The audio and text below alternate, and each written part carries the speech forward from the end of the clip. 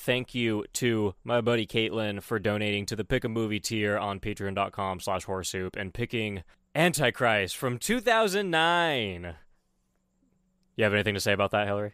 Just that's more religion than I've had in my life in the last 10 years, probably. So thank you for...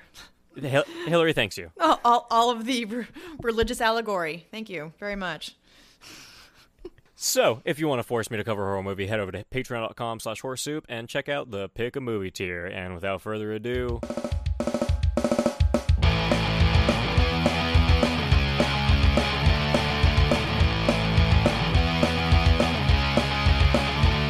Your mom's a slut who sniffs my butt. I bet her tits taste like Captain Crunch. Just me and my dumb friends drawing dicks into attention. Didn't hear a word you said.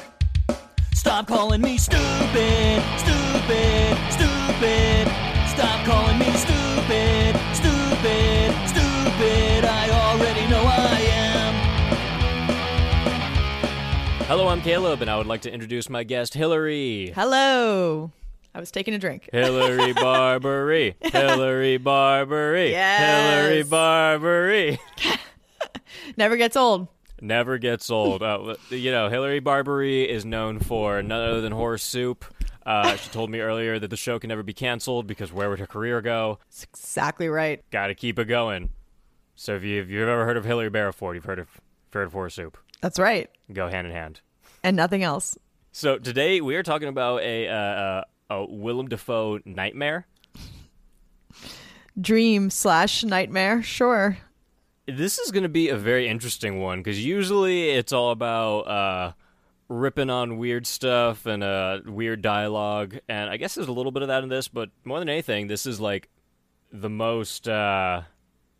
It's easily the most fucked up movie that I've covered on Horror Soup so far, and I'm actually very excited for that. Yes, it's definitely one of the most fucked up films that I've watched because Where would you rate that? Oh man, it's like it is way up near the top. It is almost as high as I think a little higher than the Garden of Eden in the movie, and maybe just under Satan in terms of pyramid levels of weird shit that I've watched. I would sandwich it right in there. If you've seen the movie, you know what I'm talking about, and if you haven't, you're like, what the hell is this girl talking about? But makes sense to me. So I came 3 times. What? Great. What? So this is directed by Lars von Trier, a very controversial man in the filmmaking industry. This movie, I don't know how much this made really, because it was somewhere between like 3.4 to 11 million, and I feel like I'm gonna go ahead and not believe Wikipedia, and I'm gonna assume that it probably took like 11 million to make. How much do you think this took to make? I mean, I could honestly see either budget because it's 2 people in the woods. Right? But there was a lot of like visual effects and a lot of effects, so I'd probably put it more in the 11 million range. That's what I was thinking. So I'm pretty sure this movie lost money because it only made about 7.4 at the box office. Which kind of upsetting. Yeah, I mean, I feel like it's one of those cult movies that everyone kind of needs to watch. I mean, I guess I do get why some people didn't watch it. If you've heard anything about it, there's the big ones. There's the jerking off Willem Dafoe's dick and, him coming blood. There's the clit cutting, all that good stuff. Maybe I should give a warning. Maybe you guys don't want to listen to this if you don't want to hear about clit cutting and bloody dick jerks. Yeah, so spoilers. Yeah, spoiler. Super spoilers. It spoiled their relationship too, so also spoiler. I don't know. I'm kind of on the side that thinks that it brought them closer together. The torture, yeah, that's one way to look at it. Sure. Hey, if I had like shared a moment like that with someone, like I came blood, they cut their clitoris off, it's like we bonded. Oh, now I remember. See, I thought I'd seen I'm not like a Lars von Trier fan. I don't like watch all of his films, but I did. You hate him? No, I didn't. You never want to work with him, and you hate him? Oh my gosh! Why are you trying to not get me jobs, Caleb? Wow, we're Hillary. We're in a pandemic. I need work. Why are you saying that on air? But I did see his film Melancholia more than a few years ago in 2011, I guess, with Kirsten Dunst and Charlotte Gainsbourg, who was also in this film, and Skarsgård, Alexander Skarsgård. Speaking of, we were talking about True Blood earlier. I love melons and teeth and scars. Yeah, so Melancholia, I remember I watched it. That was a supremely weird film about planets hurtling toward a collision course with Earth. Wait, really? Mm-hmm. And that's another Lars? Yep. Okay. And it's about depression. Two sisters, one of them trying to recover from a heavy bout of depression and a failed marriage, cope with their destiny in very different ways. So came out 2 years after this film. Wait, that's the one that's part of his trilogy of depression, right? Oh, yeah, that would make sense. Yeah, because it's supposed to be this one, Melancholia, and then Nymphomaniac, I guess, Volume 1 and 2. Oh, okay, yeah. So there you go. They're all in conversation with one another. Cool. So depressing. I should watch all of them now that, the world is ending. So that's good. Well, learning the background of, this movie, it seems that Lars was going through a really shitty time when he was doing this movie. He just got out of a mental hospital that he was in for a couple months. He was having trouble casting it because he would just break down crying, during casting calls. And then, he even said, I think it was in 2007, that he didn't even know if he was going to come back to filmmaking or even make this movie. But he was like, if I do, it'll probably be Antichrist. There's nobody else that could have made this film, though, because it was so... talk about a deep dive. It was so, weirdly, realistic, and grounded and natural. The only way you could make this film is if you knew on a deep level, what depression and kind of that mental state looked like. You can't imagine that. And I have to assume that this guy has been through some pretty fucked up trauma because, I'm not going to say, super details, but as someone who's experienced a pretty fucked up trauma, there's some shit in this movie that I was like, that's accurate. Some shit that the wife was doing, when you lose someone, really fucking important to you, it's that girl she lost, her fucking world. But also, it kind of switches around and this movie's confusing and I don't know if she was upset or if she wasn't, or, I wish I had answers to this movie and, before we even started this, me and Hillary, we watched this together, and this is actually, I barely do that on Horror Soup. On my other show, me and James watch shit, every week, so Hillary's watched something with me before for a show. Yep. But I don't do that for this show. That's just not what I do. I write my fucking notes, and then, we watch, ahead of time, and then we start talking about it.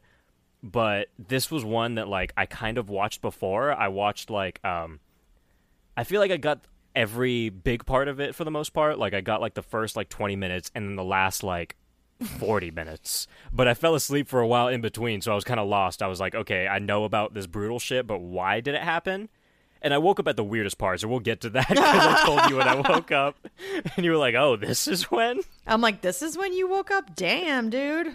So, I already kind of knew what to expect from this movie, so I thought it would be interesting if me and Hillary watched it together, because I knew for a fact that if she watched this alone, it was just going to be, confusion and, what the fuck, but I was like, I'm going to have that too, but maybe we could experience it together and try to figure out what's happening. Glad we did, because I needed that, little bit of, levity and, conversation. If I just watched this by myself in my apartment with my dog... I think my dog would have avoided me for 2 days.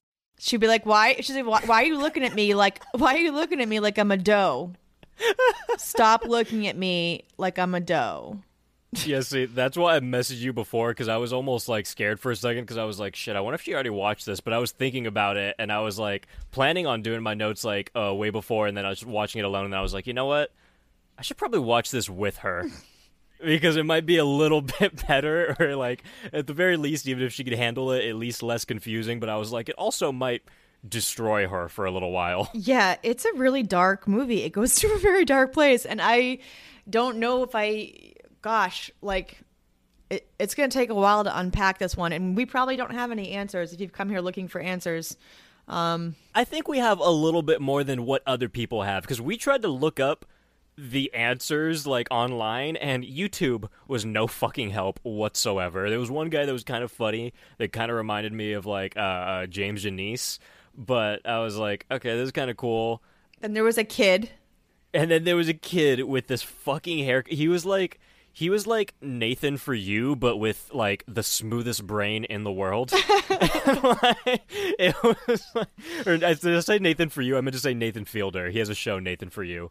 It gave me like Nathan Fielder, but talking about horror movies and just like, but also on crack. Yeah. Also clearly shooting in his parents' house because there were like seashells behind him and stuff. Seashells. There was like a seashell and like just like clearly things that like a mother in the Midwest would have, but not like a kid. Like it was like, because we were like, oh, finally analysis. We can hear what this guy thinks. And we hit play and it was like, what? Yeah. I don't know if I'm going to listen to it, kid. Yeah, I think we'll get into it like a little more, but I had some kind of like, I was like, okay, maybe Willem Dafoe, and obviously we haven't even started talking about the movie yet, but I don't fucking care. We'll get to it. This is a weird movie, like Willem the Devil.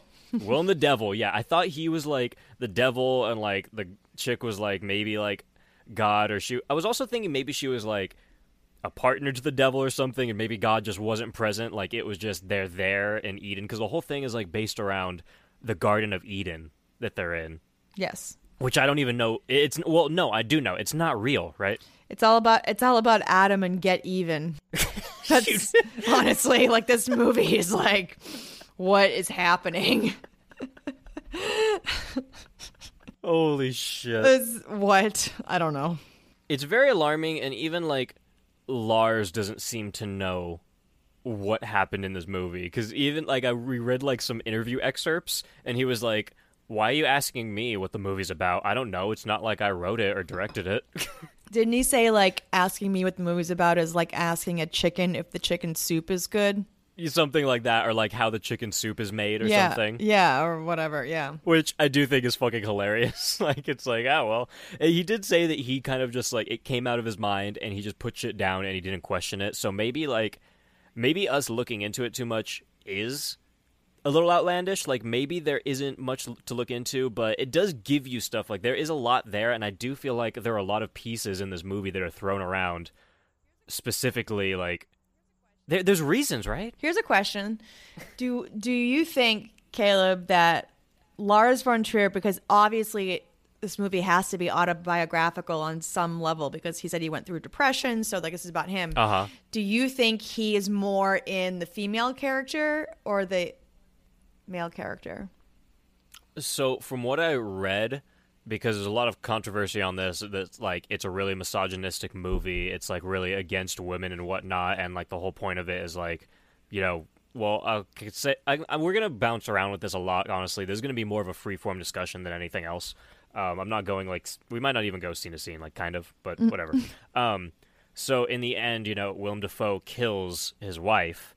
So it's like kind of seen as like fuck women kind of thing, you know? Yeah. But I guess Lars, from what I read, kind of says like, no, it's not like that. I guess he like says like he really loves women, and it's actually the opposite of that. Yeah. So well, it's hard to interpret. I kind of feel like I almost feel like it gives off that vibe that it's against women, because it's portraying like this mentally ill girl. Like she has to be mentally ill in some ways, or she's just the devil. Like I don't know. It could. You know what I'm also thinking?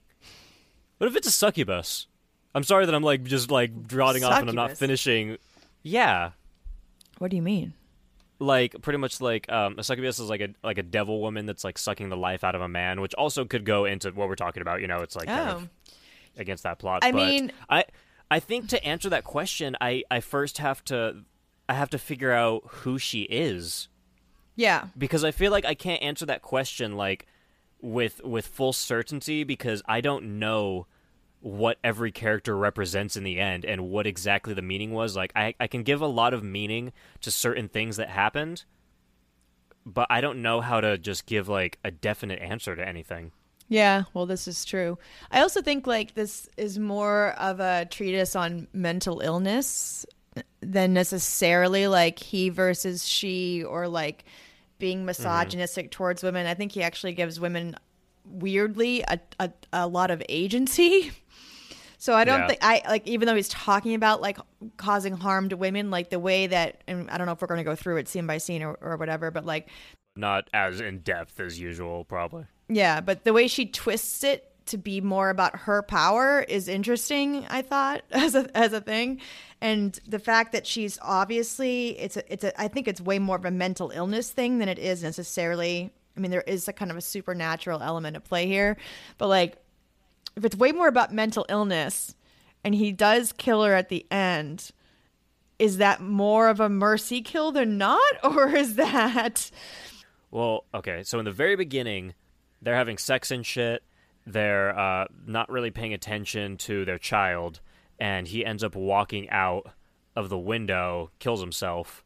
It's like a 3-year-old baby, though, you know, like right, like 2 or 3 years old. I would say 3. Yeah, and he walks out the window, dies, and then they're pretty much dealing with the trauma from that. Like they go to like the fucking funeral and whatnot. Wife cries, blah blah blah, goes to the hospital, and then they deal with some other shit. And I lost my train of thought. That feels like the whole movie. Okay. Where was I going with that? I don't know. You were just about to make a very important point. I know. Well, I was talking about the fact that he kills her at the end, and because of her mental state, could it be seen, and I'm not saying I necessarily believe this, but I'm sort of playing devil's advocate. Like, could it be like a mercy? Like, because he said he was there to help her. Was that his way of helping her? Because at the end, he doesn't seem like someone who's like particularly evil or like tormented by what he did. He does seem kind of benevolent and, you know, black and white and almost like washed out. Like the lights are really, the lighting has like been very like contrasty all the way through. And at the end, it's very much blown out. So like, I don't know. There's things to think about, I guess. Okay, so I know where I was going with that. So pretty much after the child dies and whatnot, he pretty much tells her, like, oh, you don't need a doctor. I'm going to be your doctor, because he's like a therapist. He's not an actual doctor, but he's a therapist. So he's like, I'm going to take care of you because I know how to tend to you and whatnot. So he does all these, like, weird, elaborate things, and as it goes on, you know, shit just gets weirder and weirder and weirder, and I do think that he was trying to help her. I think he was trying to help her in a misguided way, because obviously he wasn't able to give her what she needed. Well, so you know, like... You know what they call that? What? God complex. Yes. and that's... But that's what makes me mad, though, because it confused me even more, because even me saying this sounds weird, because I don't think any of the beginning part matters when we get into the rest of the movie. I mean, I think it's just there to, like, raise the stakes and to justify her descent into depression and or madness, if you want to look at it that way. I mean, I was saying to you when we were watching this, it's like depression porn, this movie. Well, to answer your question, I don't think it was a mercy kill. I think in the end it was survival. Yeah. You know, it was because as it goes, you know, he's being the therapist. The wife tries to just fucking murder him in the most brutal way. And he just snaps and fucking strangles her. And I think it was just in that moment of like, but then he has like, okay, you know what? Let's try to go kind of scene by scene. Okay.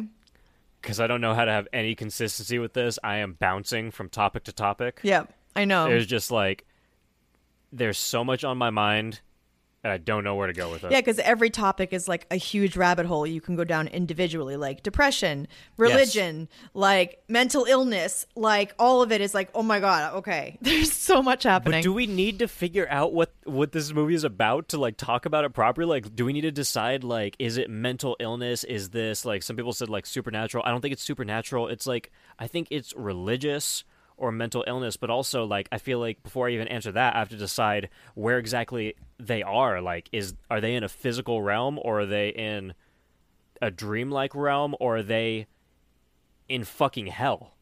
Yeah. Or like purgatory or something in between. Like, what is going on? But I think there's, like, so many little key points that point me to, like, one of them being, like, the devil, or, like, wow, like a devil's advocate or something. Yeah.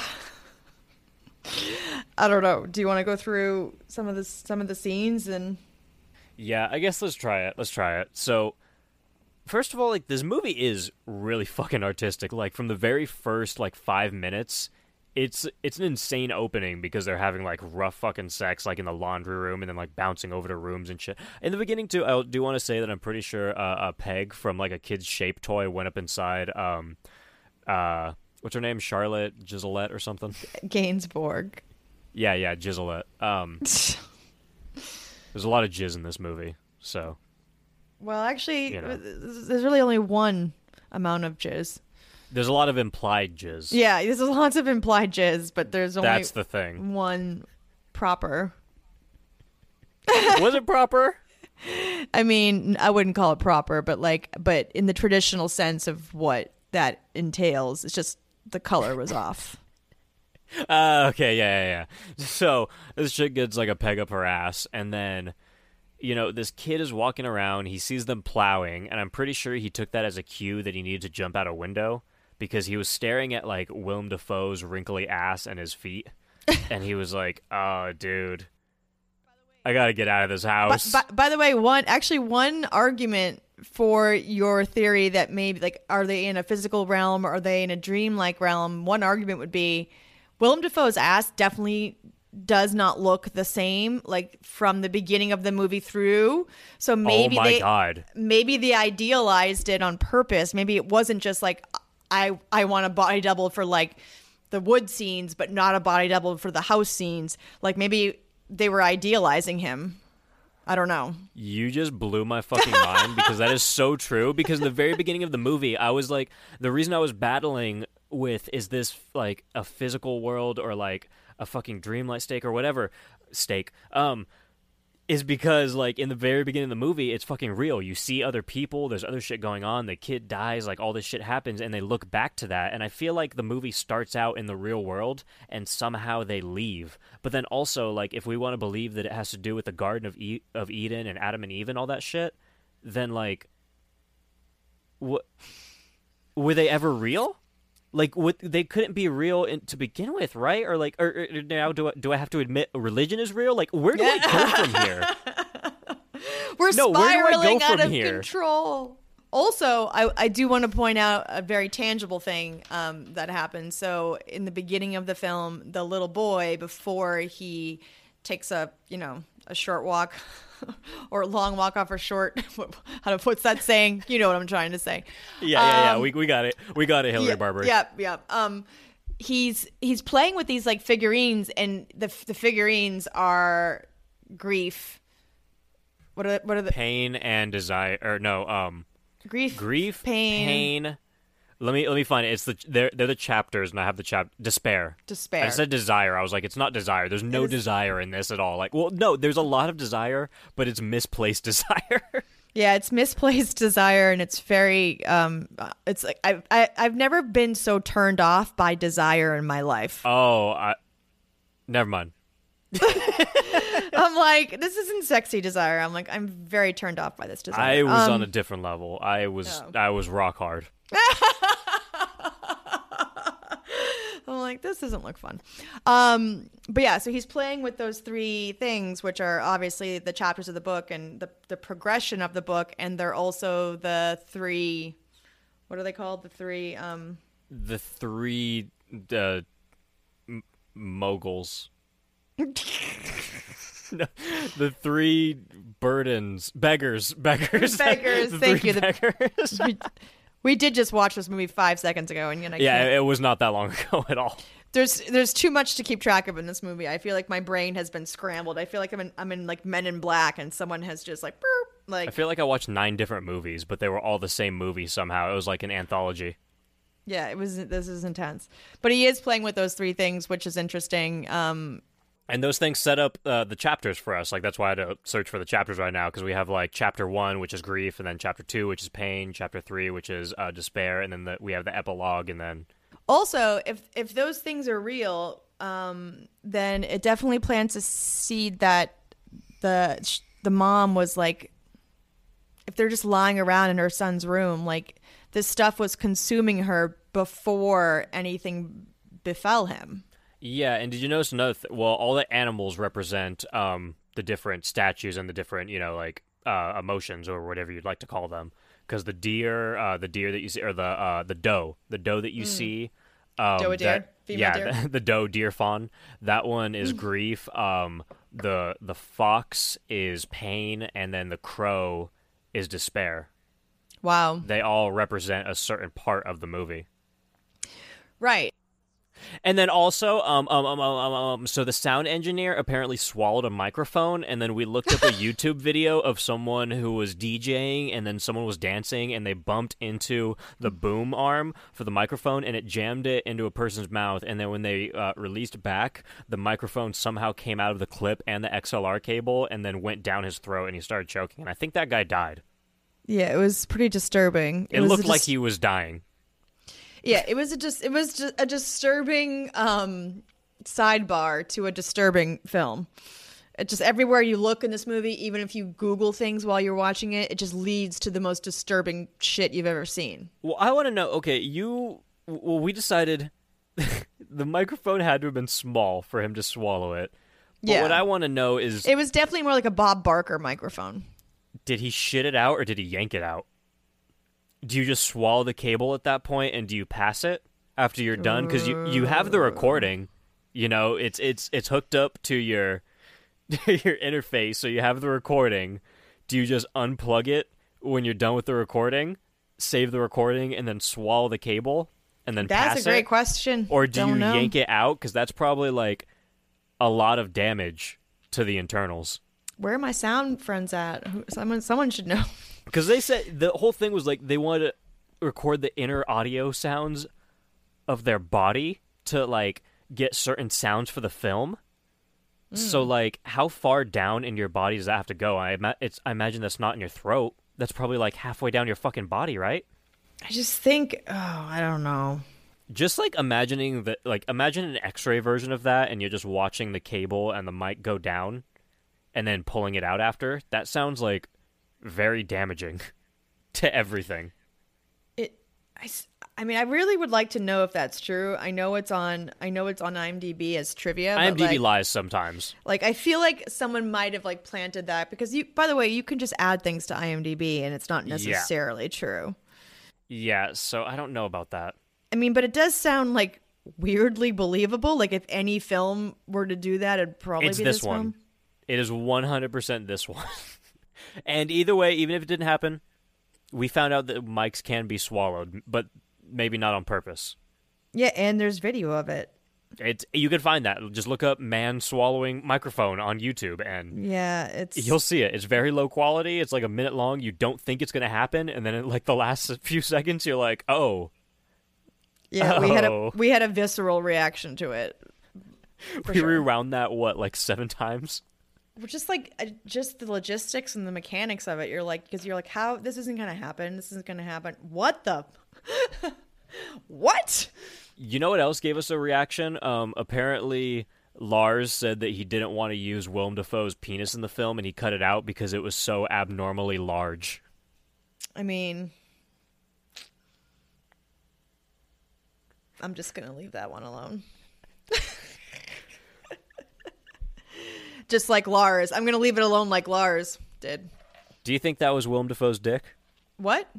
You think that was his dick later in the film? Oh no, hell no. That was the fakest part of the film, I think. That was kind of like Boogie Nights. That was like, I'm not gonna say it looked. I don't think it looked incredibly real. If it was, then maybe we're just idiots. But I don't think it was the fakest dick I've ever seen. I think it looked pretty fucking good. I mean, it was good because it did, by the way, it did feature prominently in the frame. It was literally front and center.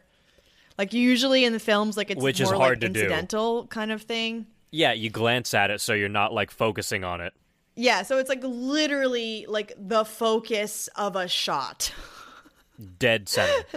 Dead center. I mean, so it looked pretty good for what it was, but I was still like, that can't be real. But maybe, I don't know, maybe it is. Like, But you know what? It was kind of a weird looking dick, and he did also say that he cut his dick out of a lot of shots because it was abnormally large and weird looking. What if this was that weird looking dick? No, it's not. There's not a chance in hell. There's not a chance in hell. his. What if he? That would be so hilarious if he like showed his ass in the beginning of a movie and then used an ass double for the rest of it, and then just showed his dick in the end. Yeah, He right. used an ass double and then was like, "Nah, the dick is fine now." Yeah, dick's fine. Don't worry about it. So yeah. Anyway, those animals represent chapters or whatnot, and then child gets smashed on the ground. It's very sad for everyone involved. The wife passes out, and then they end up like at the hospital and whatnot. And that's when he's like, "I'm a doctor. I could do better for pills and subscriptions, and I'll get you a porno mag if you want. I'll make you do good." But she also makes a reference while they're in the hospital where he's talking about being a therapist and how he's not a doctor, and they state that very clearly. But she said, like, you called my theory or something about her, you called it glib. There was something about glib. She used that word because I made the joke like, oh, like Andy Yeah. Glib. Andy Gibb. But the glib thing makes me think that she was maybe working on this thesis about this horrible subject, and because of what was in her son's room, I think she was already descending into madness. I mean, and to say like, oh, you called me glib, like she's already setting up that like God complex. Yeah. And that word is so specific. That word's like the word obtuse in the Shawshank Redemption. Like, it's so specific and like sticks out like a sore thumb kind of, that I think maybe that's like a clue. Well, yeah, I agree with that, because for a long time in the movie, like, I thought Willem Dafoe was the enemy because, like you said, he has this fucking God complex. Like, he wants to control her. He wants to, like, give her medicine as he sees fit and, like, take care of her on his own and all this shit. So it's like, it's weird. You don't know right from wrong in this movie. But then again, I don't think... But I guess neither of them are right. Or are they? Well, because they're not real? Oh, my God. I don't know, but I just looked up the definition of glib because I wanted to know the actual words. It said... of words or the person speaking them, fluent and voluble, but insincere and shallow. Oh, that's a very good description. So that's a really, like, glib is a word that, like, you wouldn't throw around. I don't know. I'd have to go back and, like, rewatch that scene, but, like, that massively stood out to me. Glib sounds like a very, like, just kind of nonchalant kind of word, but now that you described it, it's like, oh. Yeah. Huh. Right. It sounds nonchalant, but I knew it like had I knew what it meant, but like I just wanted to like actually put real words to it. Yeah, it's no bueno. So like that's planting a seed. Like, I don't know if that happened like after their son died or before, but like that's setting up like and by the way, Antichrist obviously is like opponent. So like that's setting up the opposites from very, very early on.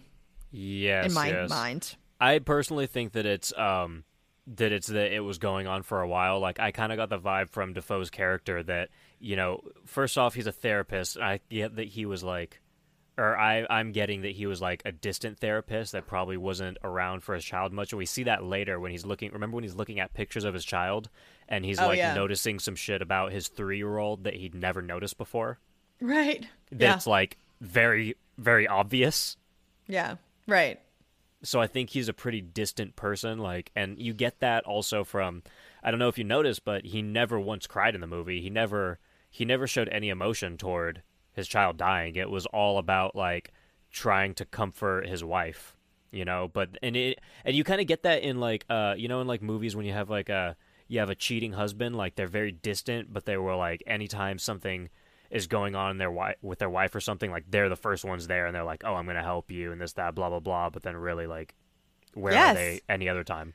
Also, I mean, they're literally having sex when their son dies to open the movie, and they have a lot of it throughout the movie, and it's never like definitely a coping mechanism though, right? Yeah, it's a coping. It's never loving. It's never like it's definitely. Oh, it's rough sex. It's like they're hate fucking. They're hate fucking the whole movie. Yeah, it's an outlet for sure.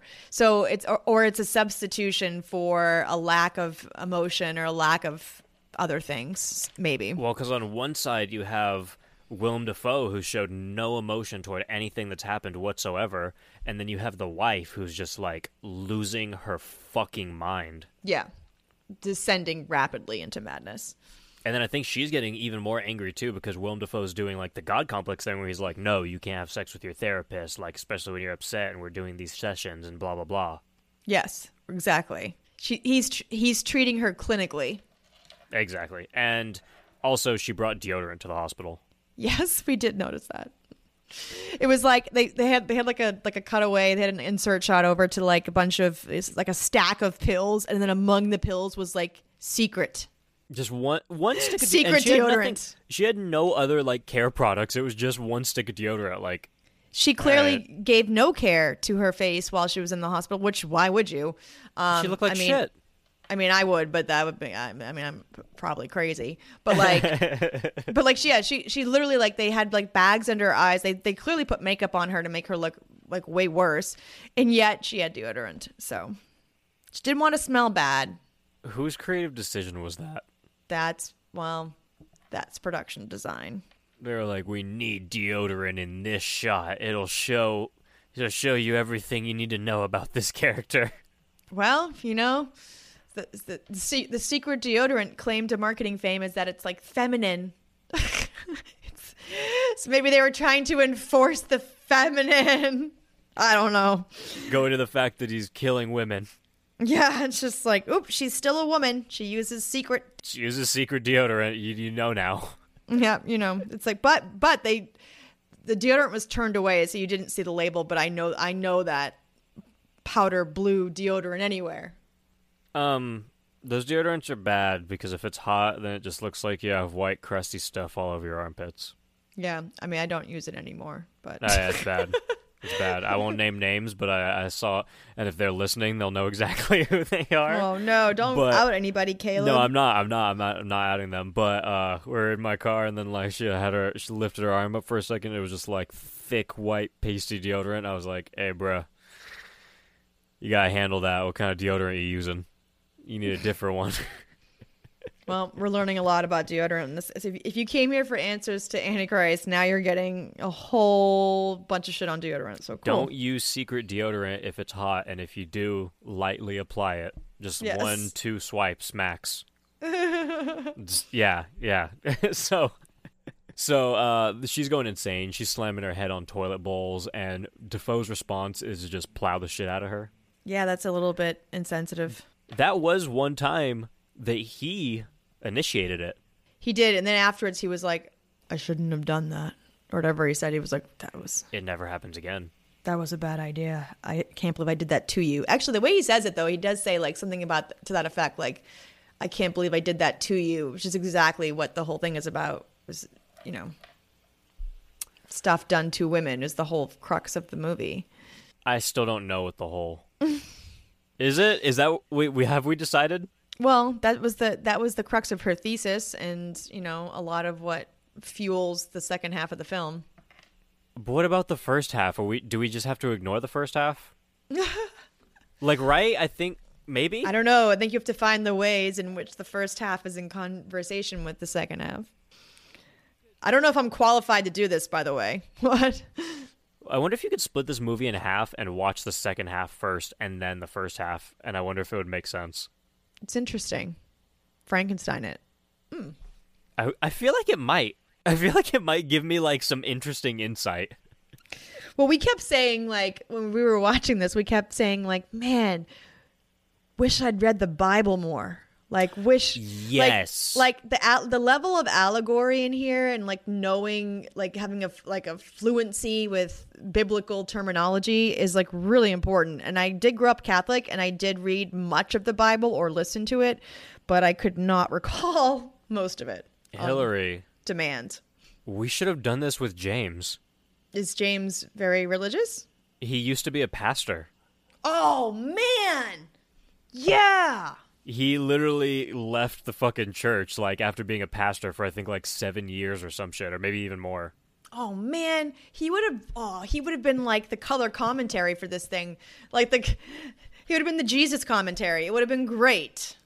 We might have had, like, more... We might have been able to figure this out. Yeah. if we had that around. Or would he do what most pastors do and just raise way more questions than answers? Probably. Oh, I thought you were going to say do bad things to children. No! Oh my gosh. Oh. Well, I am from Boston, so that is like the poster child of that. But yeah.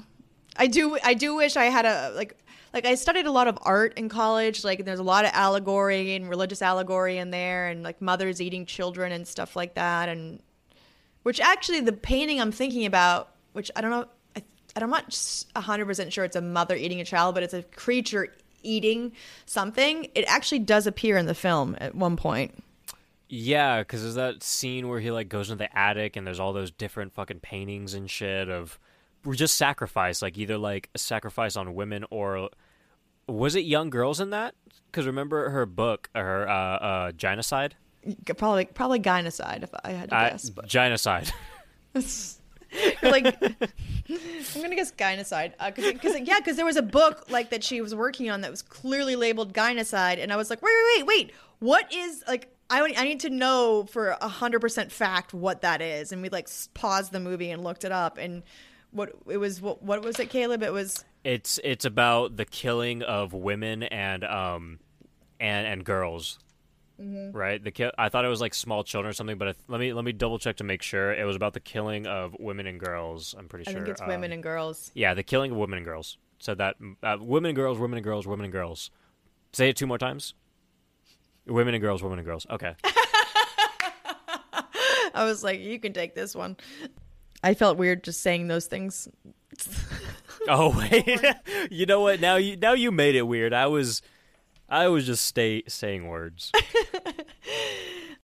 When you need mealtime inspiration, it's worth shopping Kroger, where you'll find over 30,000 mouth-watering choices that excite your inner foodie. And no matter what tasty choice you make, you'll enjoy our everyday low prices, plus extra ways to save, like digital coupons worth over $600 each week. You can also save up to $1 off per gallon at the pump with fuel points. More savings and more inspiring flavors make shopping Kroger worth it every time. Kroger, fresh for everyone. Fuel restrictions apply.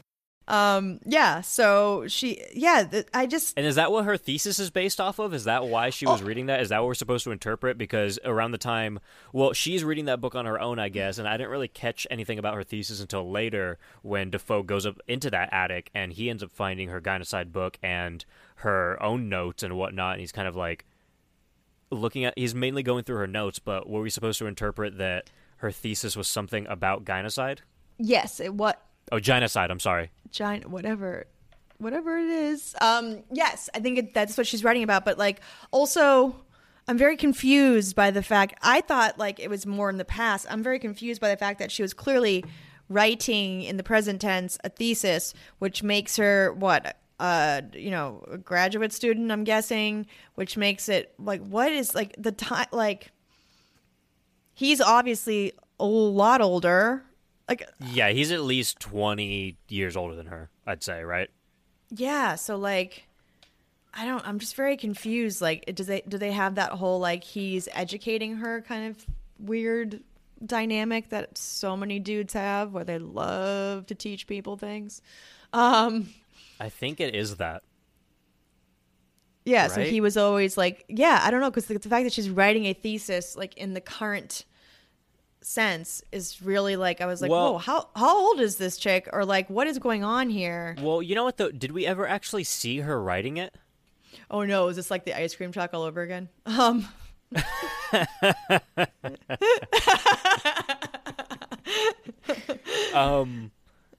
don't know if we ever saw her writing it. I think we might saw be her able to.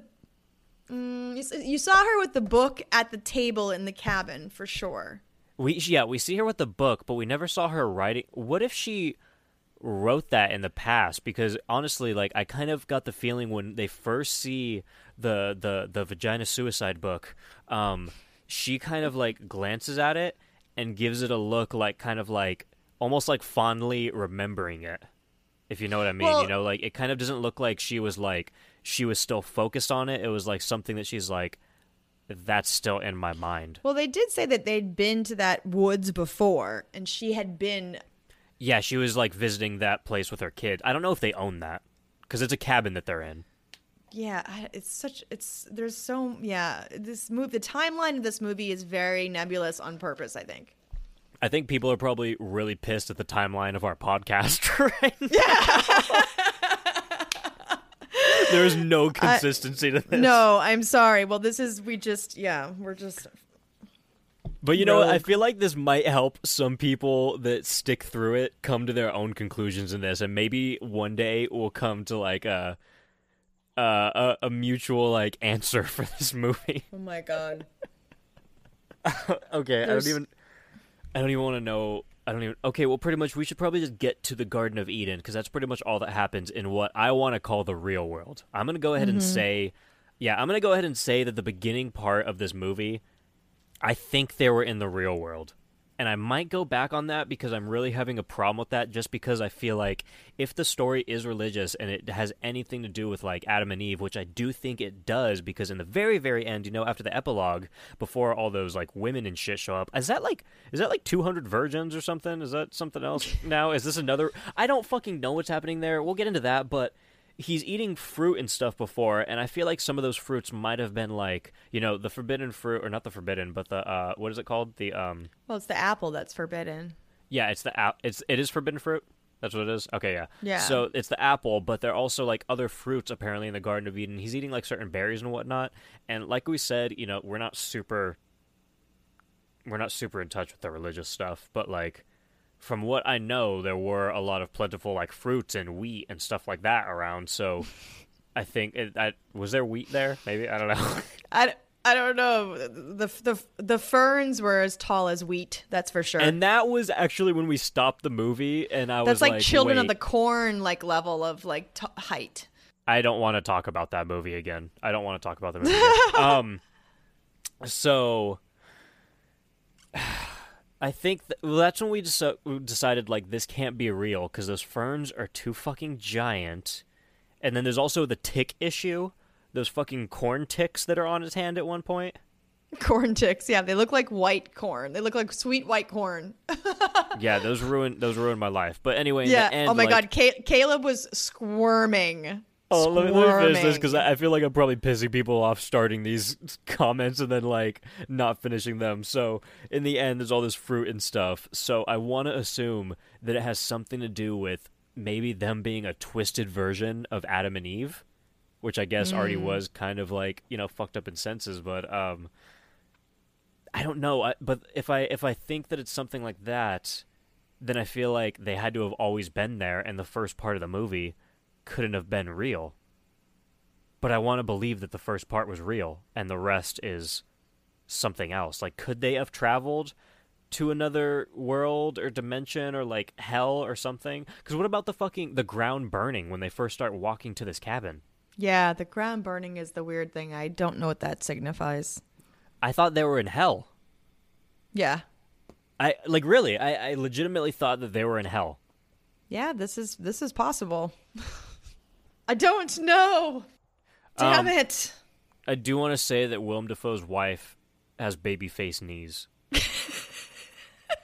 That I do want to put that out there. Oh my god. Yeah. But then Willem Dafoe, he meets the deer. This is which part? This was grief. So he meets grief pretty much, because that's what it represents. And grief is the form of this doe that has... Oh, it's disturbing. It's pretty fucked up. It has this fetal fawn, like, hanging out of its ass, because babies come out of the ass. Do they? No, yeah, I'm teaching you guys. Babies do come out of the ass. Cool. So this little fawn was like, at first you just see the doe just like staring at him, and I started looking up. I was like, okay, what does it symbolize to see like a doe, you know, like on a road or something, or in the forest? But then it turns around, and then there's a dead fawn just hanging out, and it's like, all right, I'm walking away now. And it's like, you know, that definitely has to represent, obviously, grief is the first chapter. Grief is representing this doe, and the first thing that they see is a dead child. You know, he's standing in this fucking forest, and he's like, oh shit, like, we're on our way over to this cabin where my wife used to hang out with our child who's now dead. he walks away from his wife for a second after he's telling her, like, oh, you know, we're going to get through this, blah, blah, blah. We're going to figure this all out. Dead baby. And that's pretty much where the first chapter ends. You know, like it ends right when... And I think all of them end right when you see the animals, don't they? Basically, yeah. Yeah. Well, it's the assembly of the three beggars, I guess. They're, you know, Avengers assemble. Avengers assemble to bring you literal death. Assemble. Also, I do want to point out, I love the cinematic technique of basically the reverse zoom instead of the zoom, you know. Did they do any zoom ins? I think it was all zoom outs. Yeah, it was all zoom outs, and I think it was very like disconcerting and put so much obviously distance. But like I haven't seen that as a technique really. I can't remember the last time I saw that in a film. And it was used to great effect, especially like with the grief and with the running into the doe, and then with the animals. Like they used it a lot with Willem more than they did with her, I think. Yeah, for sure. And you know what? You're really right, too, because you don't see that often in films. And I feel like even when you do, you see it like maybe one time at most, because like I feel like if you do it too many times, it almost feels like you're trying too hard. But in this, like it really captured like the moment that they were trying to sell. Yeah, and it is interesting. I wonder, I mean, I'd have to like do a little bit more unpacking on it, but like if Lars did just use it more on him than on her, what does that symbolize? Like, does that make him less human or more human? Like, I don't know. I actually don't know. You know what? That's a good point, because you know what actually is really weird too? You know how I said earlier, and I just picked up on this right now, you know how I said earlier that Willem Dafoe was like very not in touch with his emotions, like toward the child? Like he was emotionless. He was emotionless toward the death of his child. But when he saw that infertile baby hanging out of the back of the doe, did you notice his face? He was fucking like, that was actually the most like upsetting emotion that he showed in the film, aside from like literal pain.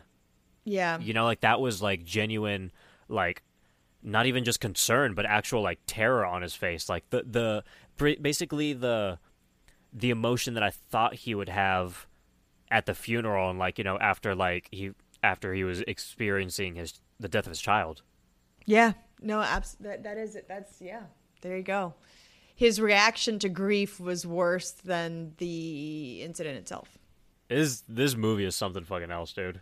I mean, it's really like, it's a tall order to unpack something this chock full in the same day that you've watched it, because I'm still like reeling. My mind is like, and it makes me feel really weird talking about it and trying to figure out, even after reading Lars saying like, dude, I put stuff down. And I don't think that, I'm not interpreting it like that. Like, I don't think that he's just like, oh, I just put shit in here willy-nilly and there it is.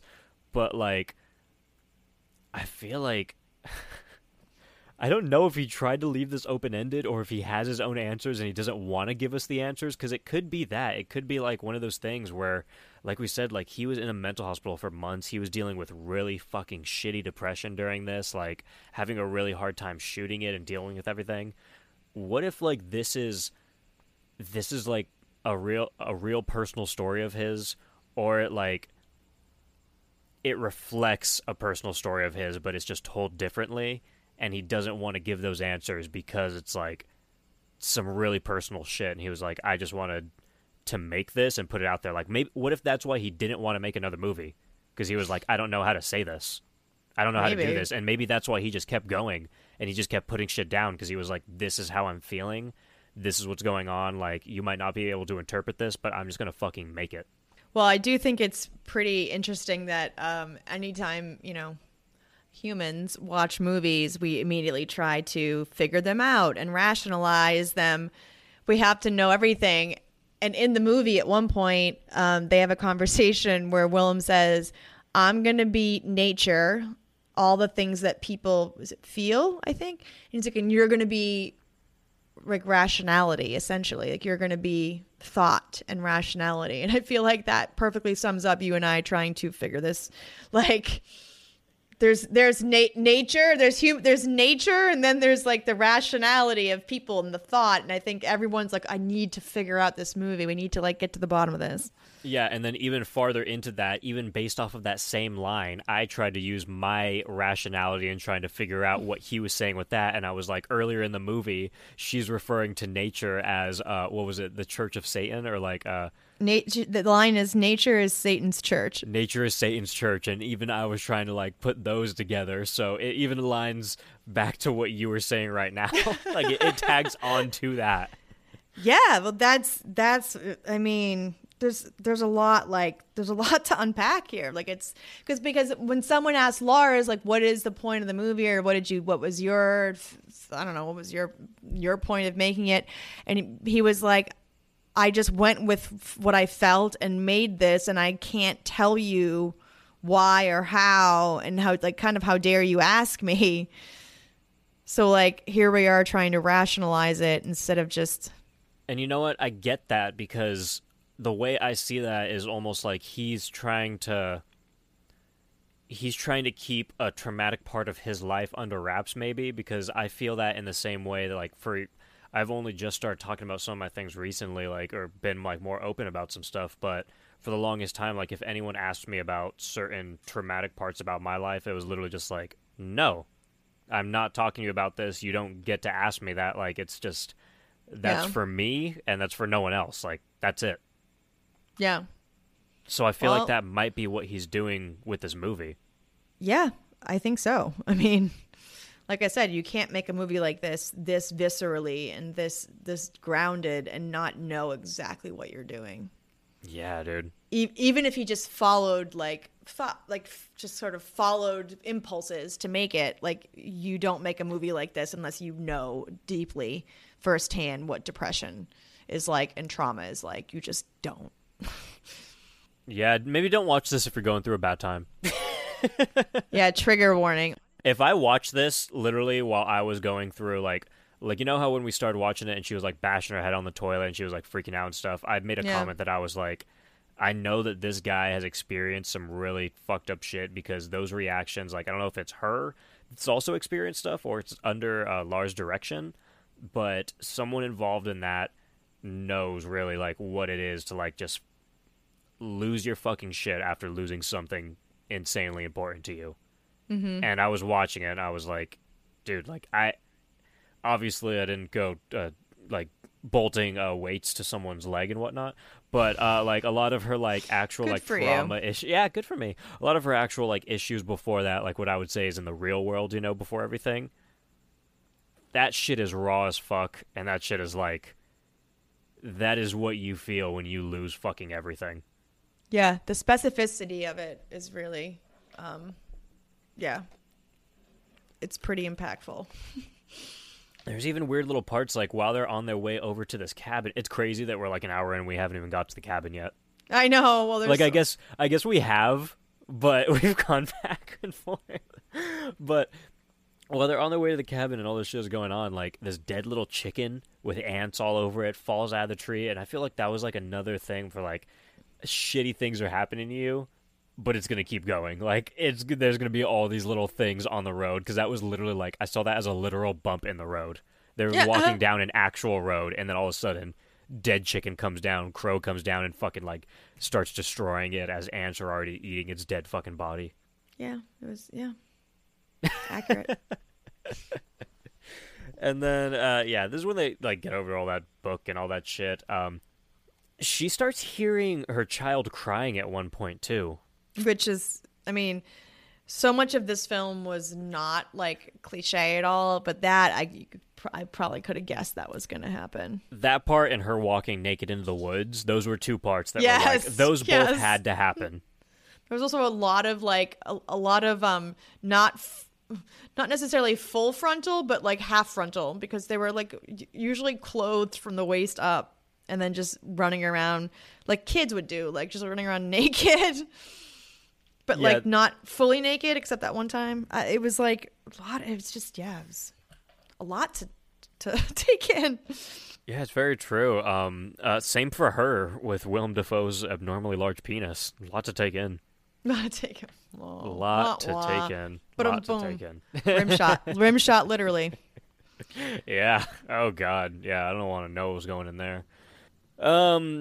So now, when they're in the cabin, this is when those ticks are like crawling all over Willem Dafoe's hand, and I actually. Oh, you mean his Stand By Me leech moment?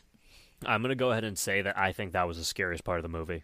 Yeah, you were losing your mind. You were like, snakes. Why did it have to be snakes? Like you were like upset. No, that's fine. I own a snake. I don't want to see. Just it's all those. It's not even just that it was ticks. It is. That's a lot of it. But that they were like so close together, and there were so many of them, and they just like they have that weird fucking like shine to their body, and like they're just so like smooth. But then on the opposite, like you can't tell what they look like corn, and on the other side they're just like the fucking reincarnation of whatever the devil is. Whatever, like, whatever you want to call a bad devil. I don't know, dude. And they were all clustered on his hand. Like, it was just so, I mean. It reminds me of that image of, like, when, like, a person is all teeth. Oh, my gosh. By the way, a great argument for your succubus theory. Huh. Like, a great, like, because what do ticks do? Like, suck, bleed, like. If you're going to use it as kind of a, like a symbolism kind of a thing, because it's the first thing that really happens to him in a negative sense, right? Like he encounters the. But not only that's the first thing that happens when I feel like when I personally feel like they left the real world, because I feel like even on their walk to the cabin, I feel like all of that was real too. Maybe. Well, no. Actually, I take that back because the dough was there, and I don't think that could have been real if the dough was there. Yeah, maybe. Although, but it's close to the beginning. But no, yeah, I get what you're saying, though.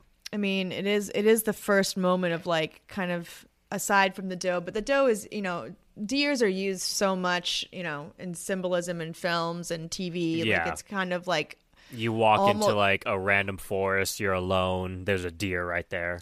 You had that moment. One single deer. You have that moment when you both lock eyes. Although no other deer turned around and had such a surprise in store. That no fucking way.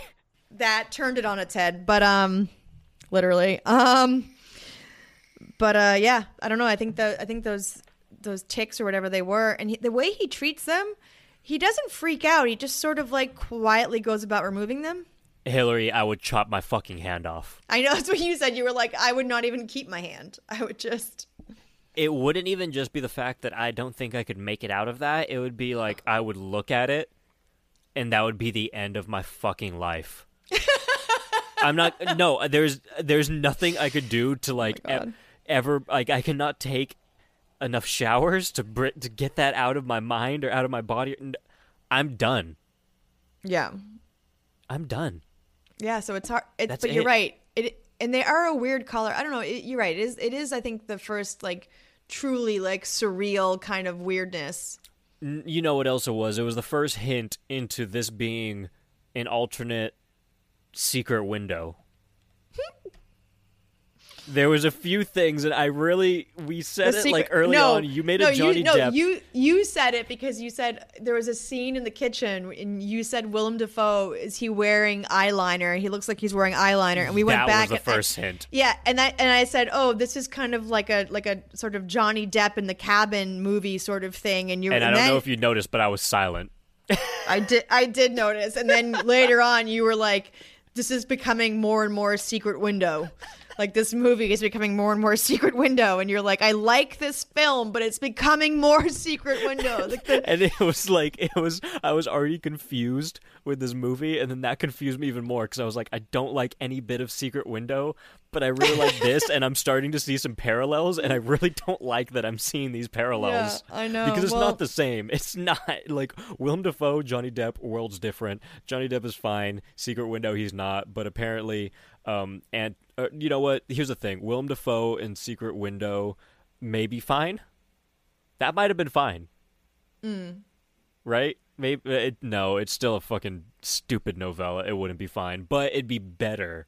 But this one is better because it's the most fucked up thing in the world. So yeah, There's another parallel too, though. and I don't think it is.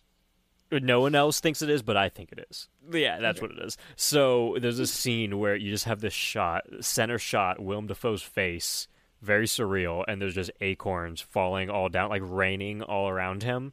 And it just, when I was watching it, this was right around the time that I started to see the Secret Window parallels, and I was just imagining Johnny Depp right there with his obnoxious hair and his little reading glasses, but nacho cheese Doritos like just falling, all like raining down all around him.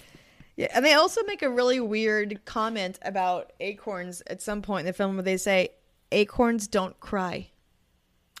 I cannot answer that. If you came here for an answer for that line, I don't have that. I mean, they do rain down like tears. Hillary has that. If you came here for that answer, Hillary has it. Well, and throughout the film, elements are a big factor because in the beginning, when they're having all that raw sex, there's just like every kind of water you can think of is like there's like water, there's acorns, there's nature, there's trees, there's green grass. She becomes part of the green grass in her imagination. Oh, that was weird. Like, yeah, she becomes like an Oompa Loompa. No, what are they green? No, they're not green. Like the Grinch. She's more like the Grinch. Yeah, I was gonna say Oompa Loompas are more like Donald Trump. Yeah, I was like, wait, no, that's wrong. But yeah, so there's like this whole like natural element thing, and then to have it rain. I mean, but the acorns like assault the house to where like the first time you hear them, you actually think it's a horror movie where something weird. You think it's ghosts or something, or like some paranormal shit going on. Yeah, it's an aggressive assault by the tree. And they say acorns don't cry, and that's just a weird thing to say. And then after that, they say nature is Satan's church. By the way, but you know what the fucking wife says right after too? She starts like running around. She's like, "I'm cured. You're so clever." And then me and you looked at each other and we were like, "Shut this shit the fuck down." Yeah, that's like something you'd say in a horror movie where you're like, "Oh, I'm gonna go down and just check out the basement." No, don't go down in the basement. Like, you're so clever. What would we say? Oh, it's like the mafia. It's like what the mafia says to you before they dump you in the... You're so clever. How do you like it if I put these things on your leg and throw you down into the river? Yeah, you're so clever. You're so clever. You're really clever. You're going to be clever I'm forever. going to eat a hoagie and lose some money on some gambling. I still love your impression. What do we say? I was like, that impression sounds like cured meats and cigars, cancer, like, lost bets. Yeah. Raviolis. Oh my God. Yeah. Raviolis. Yeah, there you go. But like, yeah, the "you're so clever" thing, we were like, oh no, this ain't going. This is no. When a woman says that, she never means it. And then, like I said, too, this chapter, we're on chapter Pain right now. I don't know if I announced that we're on chapter Pain, but this is currently chapter Pain, and it ends right after she's like, "I'm cured, you're so clever." Johnny Depp. Defoe walks over to like just this grassy area, and he sees something, and he like kind of like moves some shrubbery over, and it's a fox that's literally eating itself. Mm-hmm. And then it fucking looks at the camera, and it's like, "Hello, and then Chaos reigns." And then it answers in a mafia voice. Yeah, Chaos reigns. It's literally like the Dawn of the mafia is like, "What's up, bitch?" "Hey, Willem, Chaos be reigning up in here. You know I'm a fox and I'm eating myself, but you gotta get away from your wife. Yeah, You're not good, huh? You want me to get it? I can take care of her." Which, by the way, an argument could be made for the fact that a self-eviscerated fox is speaking to Willem Dafoe. Who's the mad one? I don't know. That's a very good point, because animals didn't talk to anyone else ever in this movie except for right then and there. And it's in a man's voice, which is interesting. But he said chaos reigns. Okay, you know what? Should we try to break that down? Because I feel like that is the only leave it alone. time. Well, no. No, you're right. Move on. So that's one of the only things in the movie that's the only time an animal talks. That's That line really stands out, but I don't know why. Yeah. I don't know why. What? Okay, we have to figure out what is the chaos, because there's a lot of chaos in this movie, but this is okay. What do we have in this? This is the pain chapter. I enjoy the fact that I Googled chaos reigns just now, and it's in the Urban Dictionary as a phrase originating from the movie Antichrist, part of Lars shit. von Trier. Nowadays, chaos reigns is used to shift a conversation, either concurring with or disapproving of what has been said. But that's so funny that it's in the Urban Dictionary. Holy shit. Another usage of chaos reigns is to accept a story as to be fucked up beyond all recognition. Fuck. So now it's been like co-opted into, modern day society. So maybe we do need to move on based off of that. Well, when I hear chaos reigns, though, what comes to mind is not pain or despair. What comes to mind is grief. I feel like when you're in a period of grief, it's chaos. Like you have no control over what grief does to you, how it takes hold of you. But would that go into pain though? Because of the pain that she's feeling and like how she's reacting to things, like the way that she's reacting to everything with this violent, like hateful sex. Like, could that be part of chaos reigning? Like her acting these ways, like not exactly the act of what she's doing, but the fact that it's happening in general. Maybe. I mean, it's also like literally just before the third act where it does become chaotic. You know what? That's true too. It could, because this immediately, like we said, the animals come, and then it's the next chapter. So that fox looks at him and says, "Chaos reigns," and then we move into despair. But then I guess there's two parts of it. Like, do we think that the fox is saying stuff based off of itself, based off of it being pain, or do we think it's introducing us to the next chapter of this? It's hard to say. The next chapter of the process. I like the fact, though, that the Criterion Collection has a little bit on this and saying the film occasionally walks the line between the scary and the wacky. Among its claims to infamy is the instant classic sequence in which Defoe encounters a rather talkative fox in the woods. So, like, I like how this has been a very, very talked about moment. It's like the scene in Secret Window where Johnny Depp looks at a squirrel and passes out. Is it? Oh my god. Maybe. All right. Well, that's fine. That's just fine. So yeah, basically we're in chapter 3 now. We're in despair. We're getting I can't even say toward the end. A lot happens here. This is pretty much when all that shit happens. We actually talked about a lot about this, so we could skip through some of it. There was like the sacrificial art on the walls, when he goes in the attic, he finds his wife's journal. That's when they're talking about like, I'm nature, all things you call nature, blah, blah, blah. And then, but you know what he does say in that line? He does say, when he says, I'm nature, all the things you call nature, he continues and he goes, the kind of nature that causes people to do evil things against women. Women do not control their own bodies. Nature does. She says that. But then what they said earlier... Oh, that was her that said that. Oh, yeah. Oh, you're right. Yeah. Because because he comes back and he's like, the literature that you used in your research was about evil things against women, but you read it as proof of evil women? Basically, she was saying that, like, if nature is evil and women don't control our own bodies because we're so under the thumb of nature, that women are thereby, I guess, evil. But then at the same time, they're calling nature other things. So I feel like when they even say nature, can I assume, like, what do I have to assume that they're talking about when they refer to nature? I think it's both. I think it's obviously a physical representation in this movie, animals and acorns and shit. And also just, I think it's the, more subversive nature. Okay. In that sense, she's talking about the natural world and like women's like body processes. How nature is, yes, how nature is in control of those things. And yeah. But she also says, like, later in the film, not to skip too far ahead, but she makes that point. I think we're past that point, Hillary. Yeah, I know. Well, she says a crying woman is a scheming woman. Yeah, she's been crying a lot. And she cried the whole movie.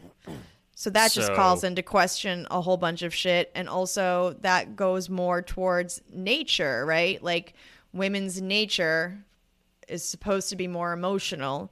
And if you're, by the way, and if you're not, this is a little side note, on a personal note, if you're not emotional, the number one thing I hear men say to me and to my friends, and like good men and bad men, is like the number one thing they say to hurt you as like a friend or a boyfriend or even like a colleague is like, you're so cold. Women hear that all the time. Like, I literally heard it like once in the last week. Like, and so did my friend. And so did, yeah. You're so cold. So cold. And so did my friend too. You know, in both cases it was like someone we knew that was like attempting to like hurt us or like lash out for no reason, by the way.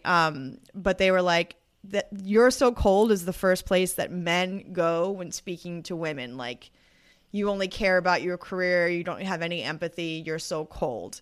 So like this whole thing about nature and what she's saying, and a crying woman is a scheming, like there's a whole, it calls into question like the emotionality of women, the natural state of that, like, and how men weaponize that fact all the time. But here it's being weaponized the other way. A crying woman is a scheming woman. But then could it be seen as like, you know, he's using a woman to try to make it seem like it's not as bad, but it's still like trying to attack them? Yeah, I mean that's a very high level manipulation. Yeah, personally, like, I don't know exactly what it is. I guess we'll try to come to an answer to that at the end of this. I think we'll try. We'll do our best. I don't know if we'll get there. It's like as soon as I convince myself, like it's hard. That it's something, then you're like, wait, no, but then there's this, so can it be that? Yeah, you're like, who is the bad guy here? You know, like I switch back and forth sometimes. There are parts where you were like, well, I'm kind of on Willem's side now, and then you would not be on his side. Like it's fucking hard. So it's a lot for like to wrap my brain around, honestly.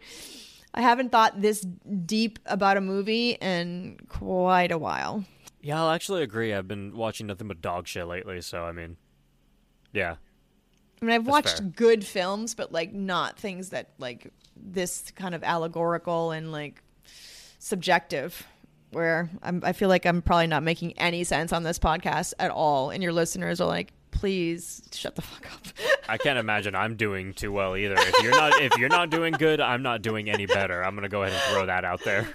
I'm like, I believe everything I say in the moment, and then you try to talk about it and you get lost as the words are coming out of your mouth, and then you're like, am I making any sense at all? I can't imagine. I kept saying I can't imagine what it was like to shoot this film as these actors, to like keep it straight in their heads, like what part of the movie they're in, where their state of mind is at, and to make all the choices, whether it's like just by instinct or an actual like thought out choice. Like, God, this movie did not look like any fun to make. And I love like dark characters. I love playing dark characters, but this looked like work. Yeah, I was gonna say this looked like real like fucking hard ass work. This looked insane. Like, you don't come out of that unscathed, honestly. No, you're like questioning your life. You're like, shit, did I just like... Yeah. Like, your DNA is forever altered after like going into, like, I just was in awe of like how far they went. Oh, anyway, that's neither here nor there, but as an actor, I felt like I had to comment on that. So pretty much around this time, and it kind of goes into what we were talking about a second ago, she wants to start getting hit during their brutal fucking sex, and then Willem's like, no, I'm not doing that. And then she's like, okay, then you don't love me, and then just starts like running off into the forest, and then she lays next to this tree and starts like violently masturbating. Yeah, that's the best way to describe that. And then he shows up. He does. And then it's like 3 people. Yeah, well, okay, but also there's an ass double, and his ass double's 20 years younger than him easily. And then, all around the tree, there's, like, little, like, arms and hands, like, coming out, right? It was just arms and hands, right? It was just arms and hands, but they were, like, growing out of the earth. And maybe those are the women that appear at the end of the movie. I don't know. I think they are, because otherwise I don't know what that is. But then again, what would that symbolize there? Like, if that is those same girls, what is the reasoning that their arms were coming out, and why was it while they were having sex on that tree?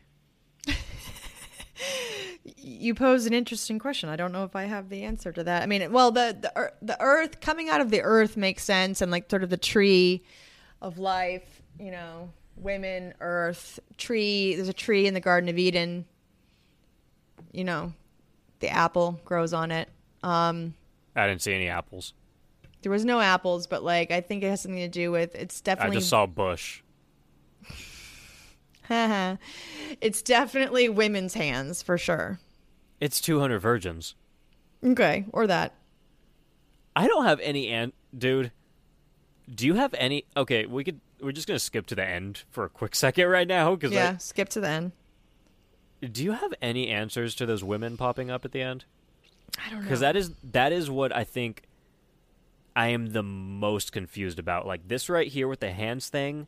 And that I have no answers for that. I don't even have any theories. Well, you could say that they're I don't know necessarily what I believe yet, but you could say that they're sort of like all the women that have been harmed kind of thing, because they were faceless. So victims, you know, all their faces were blurred out, so that has to mean something. I mean, but what were they harmed by? That I don't know, but the blurred because face... that's important, right? If they were harmed, we need to know, and we need to break down what they were harmed by. Yeah. To figure this out, right? I mean, I think it's more of a statement that their identity was stripped. Okay. And there's a way in which when there's crimes committed against women, it sort of in a way takes away your identity. What if his wife was in there? Do you think she was? That's interesting. Yeah, what if his wife was one of those people? I mean, that's very possible. I do really want to know what okay, so if they were victims of something, maybe it is a mental illness thing, like it's a take on the mental illness and like maybe not getting proper help, and then he kills her. Yeah, I lost it. I don't know. I'm not getting anywhere with that. I don't fucking have an answer to this. I'm baffled. Yeah, that last scene the epilogue is a lot to take in, honestly. I feel like without the epilogue, I'd be like a little less confused, still very confused, but like that is the part that it stops me from getting like a concrete answer, at least for myself. Yeah, I don't know if I have one, honestly. It's because I go back and forth with like what was her agency in all this, and this was mental illness, then who's the one who's mentally ill? Because again, like Willem saw a fox talk to him and say chaos reigns, and then he sees all these women at the end. So like, who's the crazy one? I don't know. So the way I almost see it, okay, I think in the very beginning of the movie, she is mentally ill, because toward the end, okay, in the beginning we don't see what happens, we just see the kid jump out the window. In the end of the movie, we see an extended part of that scene, and while they're having sex, the mother looks over, because remember even earlier in the movie when I was talking shit on her when she was like, I think it's my fault, I knew he was getting up at the middle of the night and whatnot, and he was walking around, and remember I was like, then why didn't you just close the fucking window? Yeah. You know, like I was genuinely like why if you knew that was happening, why wouldn't you close it? Later in the movie, we see an extended version of that scene, and while they're having sex, she looks up and she watches her child walk through the window. She knew it was happening. Yeah, and there's also that whole weird feet thing. That's what I want. That's literally what I was trying to get to right now.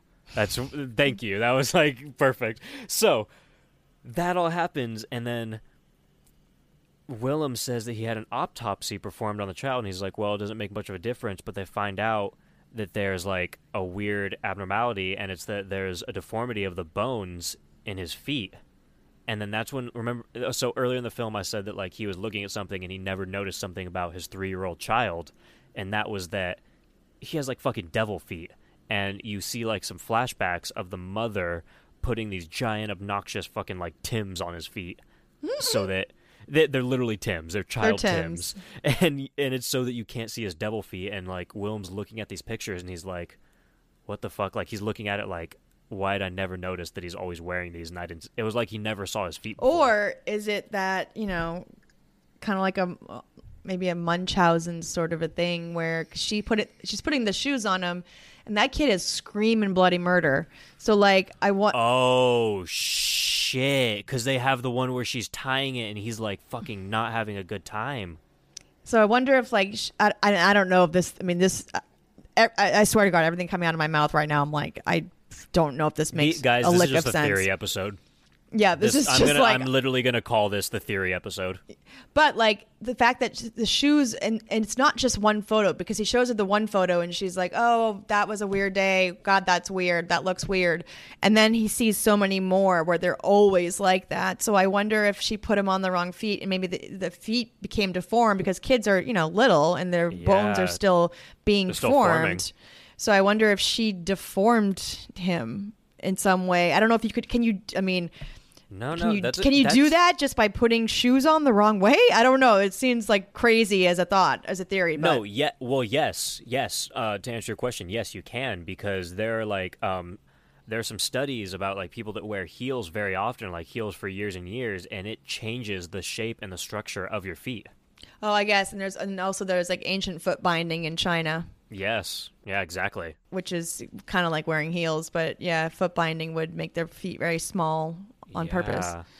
So that could be a thing too. What I was getting, I thought that, well, I said it, I was like, oh, Damien. I was like, this is the Omen. Like, that's a fucking devil child. And that's when I was getting more, because I'm focused on this religion thing. I was like, I was trying to figure out who the fuck is the devil. Because after she did that whole, like, I thought she wasn't the devil because her feet were burning when she's walking, like, what I thought was hell, in the Garden of Eden or whatever. And I'm like, there's no way the devil's feet would be burning. So that's why I thought it was like Defoe for a while. And during this, it's like... Also, did this kid fall out that window because he can't walk, like... Because he can't... No, he knew where he was going. I think... Because his feet are deformed, like... I almost thought later in the movie, I started to think, like, was he sacrificing himself? Or did she, like... Did she convince him to do it or something? Is that why she was watching, like, patiently? Like, I don't know, dude. Well, he was also playing with those figurines. He was, but then he climbed up there and like knocked all of them down, and then just walked straight down. Yeah, I mean, I don't know, but I do remember the scene where he's like they're in the field and she's putting it on him, and he is screaming. So. Yeah, that's a really good point. And why would they show that if she was just trying to hide his feet? Like if those were shoes that were big enough to hide his feet, like she just didn't want people to know because she has a devil child or whatever, why would he be screaming that much? I don't think he's a devil child. No, he's not. And I don't, like, at the time I thought he might have been, but as it ends, like, no. I think that, well, if I'm still believing that the first part is, like, the real world or whatever, that I think that she was a mother with a very bad mental illness and she wanted to kill her child. Yeah. I don't know what reason, but I think she wanted to get rid of that child. Like, whether it was just something, like, deeply seated in her mind that was just telling her, like, I have to get rid of it, or she was just like, I don't want this responsibility anymore, or it was like, or if we go back into Willem Dafoe being shallow and not there, it could have been like, I need to fucking get back at this asshole for not caring about us. Yeah, there's a lot. There's a lot here. I don't know. These theories are fucking endless. The theories are endless. We could literally talk about it till like the sun came up tomorrow, and we'd still have like 8 million theories. But I am really coming around to the idea that she is mentally ill from the beginning, from before and that inciting incident before anything happened. Yeah, I don't think that. I think that incident might have like sent her more deeper. But, like, I do think that maybe... by the way, anyone who's going to write a thesis on what she was writing about has to be a little bit imbalanced to begin with. I mean, it's a really dark topic. I wrote about assisted suicide when I was, like, 12. I did a thesis on that. That was my college essay. It was on suicide. It was. High five. Yeah. Dark Souls, what's up? You know what happened around this time, too? He had that paper in the beginning of the movie. He was, like, drawing this pyramid. I think, because during the movie, he's trying to figure out what's going on. It's like Willem Dafoe is trying to find answers with us, but about one side of the story. Yeah. Which is also really weird. He has, like, what did he write at the top? He wrote me with a question mark at, like, what was the top of the pyramid, which I think was her. Wasn't that supposed to represent her issues? Yeah, but me being her. So, like, he was saying she was me in quotes. So, like, yeah. Okay, him. yeah. She was most afraid of her own capabilities. But did you see the side of the paper, too? He also had Satan written down and nature written down, but he had crossed them out, and then that's when he wrote me. Yeah. So he was even battling with this. Was he wondering if Satan was her biggest issue? Yeah, I think like so. she was going toward that side? I think so. Okay. That's starting to make sense now. Well, around this time, she gets fucking pissed, and she attacks him. She's like, "You're leaving me, you fucking bastard." But then immediately starts fucking him. And then she's just like, "I don't believe you love me. I don't believe you love me." And dude, this is when she gets up. Like, just, it happened so fucking fast. She gets up off of on top of him, grabs a piece of firewood, this big old hunk of firewood, and bashes his fucking dick in with it. Yeah, that's accurate. And this knocks him out. Fair. And then he still has a boner. This is when, this is when that, the Hollywood member makes its debut. I enjoyed it. I mean, it was like front and center. It was like, whoa, okay, cool. There it is. It's not often you see a full dick in a movie and you continue to stare at it for a while. Mm-hmm. But I've actually had that happen a few times in like the past 2 weeks. So, and neither of them were porn. Yeah. So sometimes it happens. But you know what? She decides that she's a little turned on, so she jerks him off, and he starts ejaculating blood, which I will say is one of the most disturbing images in the world. Yeah, it's really unnerving. Really unnerving. It doesn't just like hurt me in the sense that I have a penis and I don't want that to happen to me, but it just hurts me in the sense that it's everything wrong in the world. Oh, this is a random point, but I'm like looking at some. Also simultaneously looking at some analysis online. I was looking up the whole feet thing that we were talking about. So it says when Defoe discovers from the autopsy that his son had misshapen feet, and from family photographs that Gainsbourg systematically put the child's shoes on the wrong feet, we are, of course, not me, but these guys, of course, reminded of the devil's traditional cloven hooves. Oh. So it was both. Was she grooming him as an antichrist, like the sinister coven that ensnares Holy the heroine of Polanski's Rosemary's Baby? Or, although this need not be an alternative, is it an elaborate form of grief fantasy? Dude. Which is kind of what we're talking about. So, in a way, we were both right. It wasn't that he was already the devil. She was trying to turn him into the fucking devil. Mm-hmm. Maybe. Well, I guess I'm going to put maybe at the end of everything we say. Like, I wonder if this woman, if I had to guess, had like postpartum depression. Maybe. So, in between giving birth and the death at age 3 or whatever he is, like, I wonder if she had postpartum depression that she was battling with. That would certainly cause someone to, okay. make your child other. What if this isn't about a god complex, but a devil complex? I mean, that's possible. Like, she's trying to turn herself into the devil, maybe? Yeah, could be. That's kind of what it seems like it's going toward. Like, she either thinks she is or she is the Antichrist, in a sense. Well, it's also maybe taking back power, because when you've been victimized systematically as a gender for ever, maybe it's her, because she does say, like, she sort of takes back power a couple of times when she's like a crying woman as a scheming woman, and she obviously is like doing things to Willem that are like pretty horrific. Like, I wonder if it's That's like an taking back the. understatement. Yeah, I know. Well, but I wonder if it's like taking back power. Like, and that is more of a devil complex. That's more of like a, like Yeah. she's doing what's been done to you know, her gender, and to her, maybe we don't know. Maybe there's a history of it with her. But then that could lead into like another thing where it's like she's trying to take it back, but then she's trying to take it back in an unjust way, and then that's why she dies in the end. Like when it's too much to take. Like I don't know. Like it just leads into other fucking rabbit holes. Yeah, or you could argue that, you know, Willem Dafoe being judge, jury, and executioner decides that she's, you know, too mad or too bad You're right, because there's to no one else deserve- around. It's just them. to deserve to live, you know? Jesus fuck, my brain is going I know, off. it's so much. I really feel like I'm making no sense, but maybe someone is getting something interesting out of this conversation. I just really hope that after this, someone sends a long email with just a perfect explanation that I could just be like, that's it. I'm Yeah. fine with that. Like, I'm good. I'm good now. I mean, it's a labyrinthian film for sure.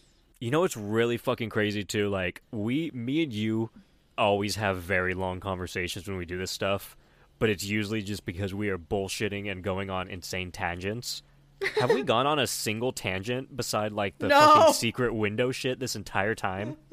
No, there's no tangents. I know, and it's one of those films that's like so, you know, artfully done and so serious that like I feel like bad even trying to make a joke out of anything, you know. I don't feel bad whatsoever, but I think I'm just distracted. I'm just like Yeah. legit distracted. Yeah, your brain's like, I can't do all these things at once. No, I can't. But you know what? You know what she can do all at once? She can fucking drill a hole into Willem Dafoe's leg and put a fucking 50-pound weight into it and bolt it to his god. Oh my god. Yep, Why wasn't this chapter pain? Because this chapter was literal pain. I know. And then, oh my god, and then when he removes it, and you were like, dude, he didn't take off the bolt. Dude, so the thing is, he doesn't want to remove it because he's trying to, like, find some tools to get rid of it. But right when she puts this on, like, he's passed out during this because this is after she jerks him off with a bloody dick and all that.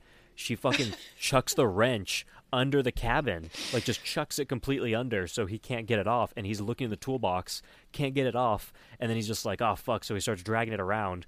And then later in the movie, he gets the bolt, like, all the way completely off except for, like, the edge. And she starts coming toward him. And he's like, fuck it. And just rips it out. And I'm like, oh my god, you should have just done that earlier. Like, but I also get it because that's a really good build up, like filmmaking wise and like storytelling wise. Like, you know, he's in that sense where he's like, I don't want to fuck myself up. I'm still trying to help this girl kind of a little bit, but also I'm trying to get the fuck away from her.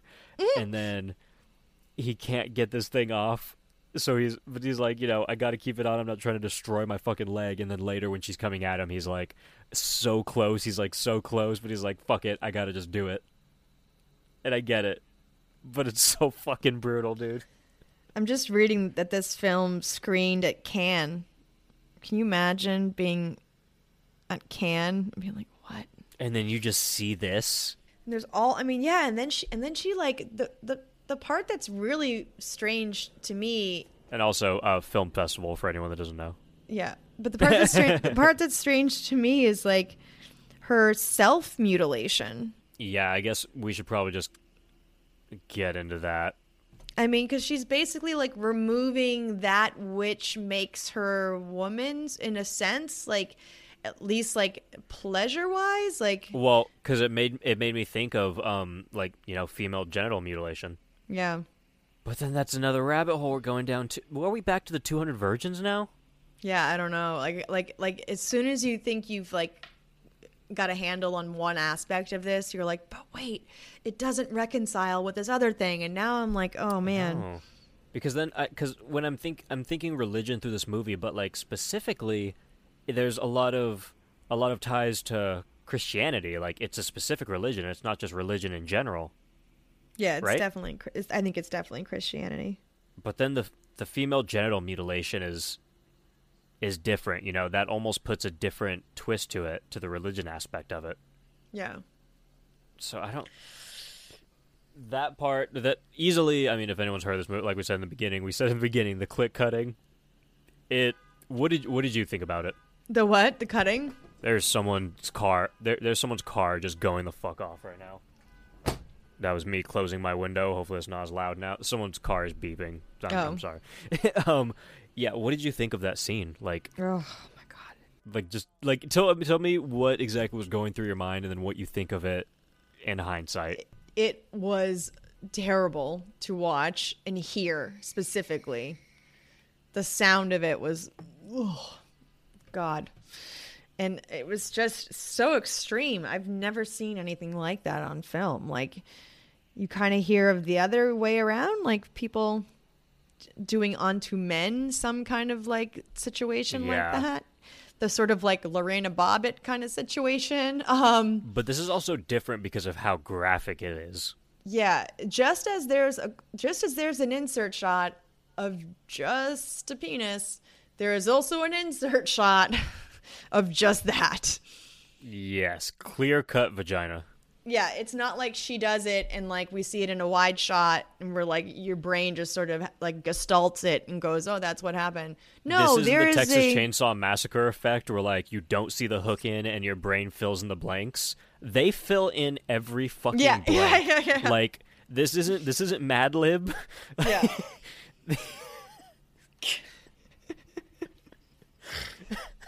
Oh my god. You see a close-up of this girl's full vagina, full shot, top to bottom, and then it closes up, good, nice close-up on her clitoris, and she's holding, not only is she holding scissors, she's holding the old-school scissors, black handle, like fucked up, jagged scissors, the classroom scissors.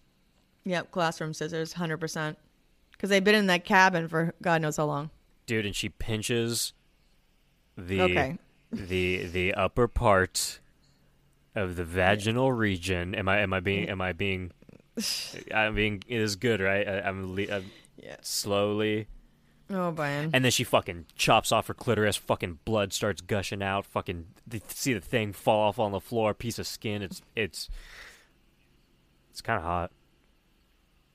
It is not. Get out of here. You're just okay. You are just trying really hard right now to be contrary. I want to get a rise out of you guys. Yeah. Nope, not gonna happen. Not on Caleb. Not on this one.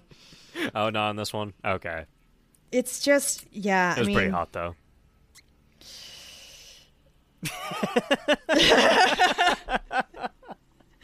I'm just like giving him like the cold death stare right now. Like, no. Oh my God. But yeah, that was, they just, I mean, there's no other way to put it than they went there, you know? And I guess, like, so there are a few things that happened before that. Like, before that, you do see the three beggars, and the whole point of the three beggars is that they're supposed to symbolize someone dying. Like, when you see, the whole thing is when you see the three beggars, someone dies. And at one point in the movie, too, like, earlier, Willem Dafoe, like, it's around the time that he's sitting there with a fucking thing on his leg. He's like, so are you going to kill me? And she's like, not yet. And then you see the three beggars a little while after that, but you see the roles get reversed.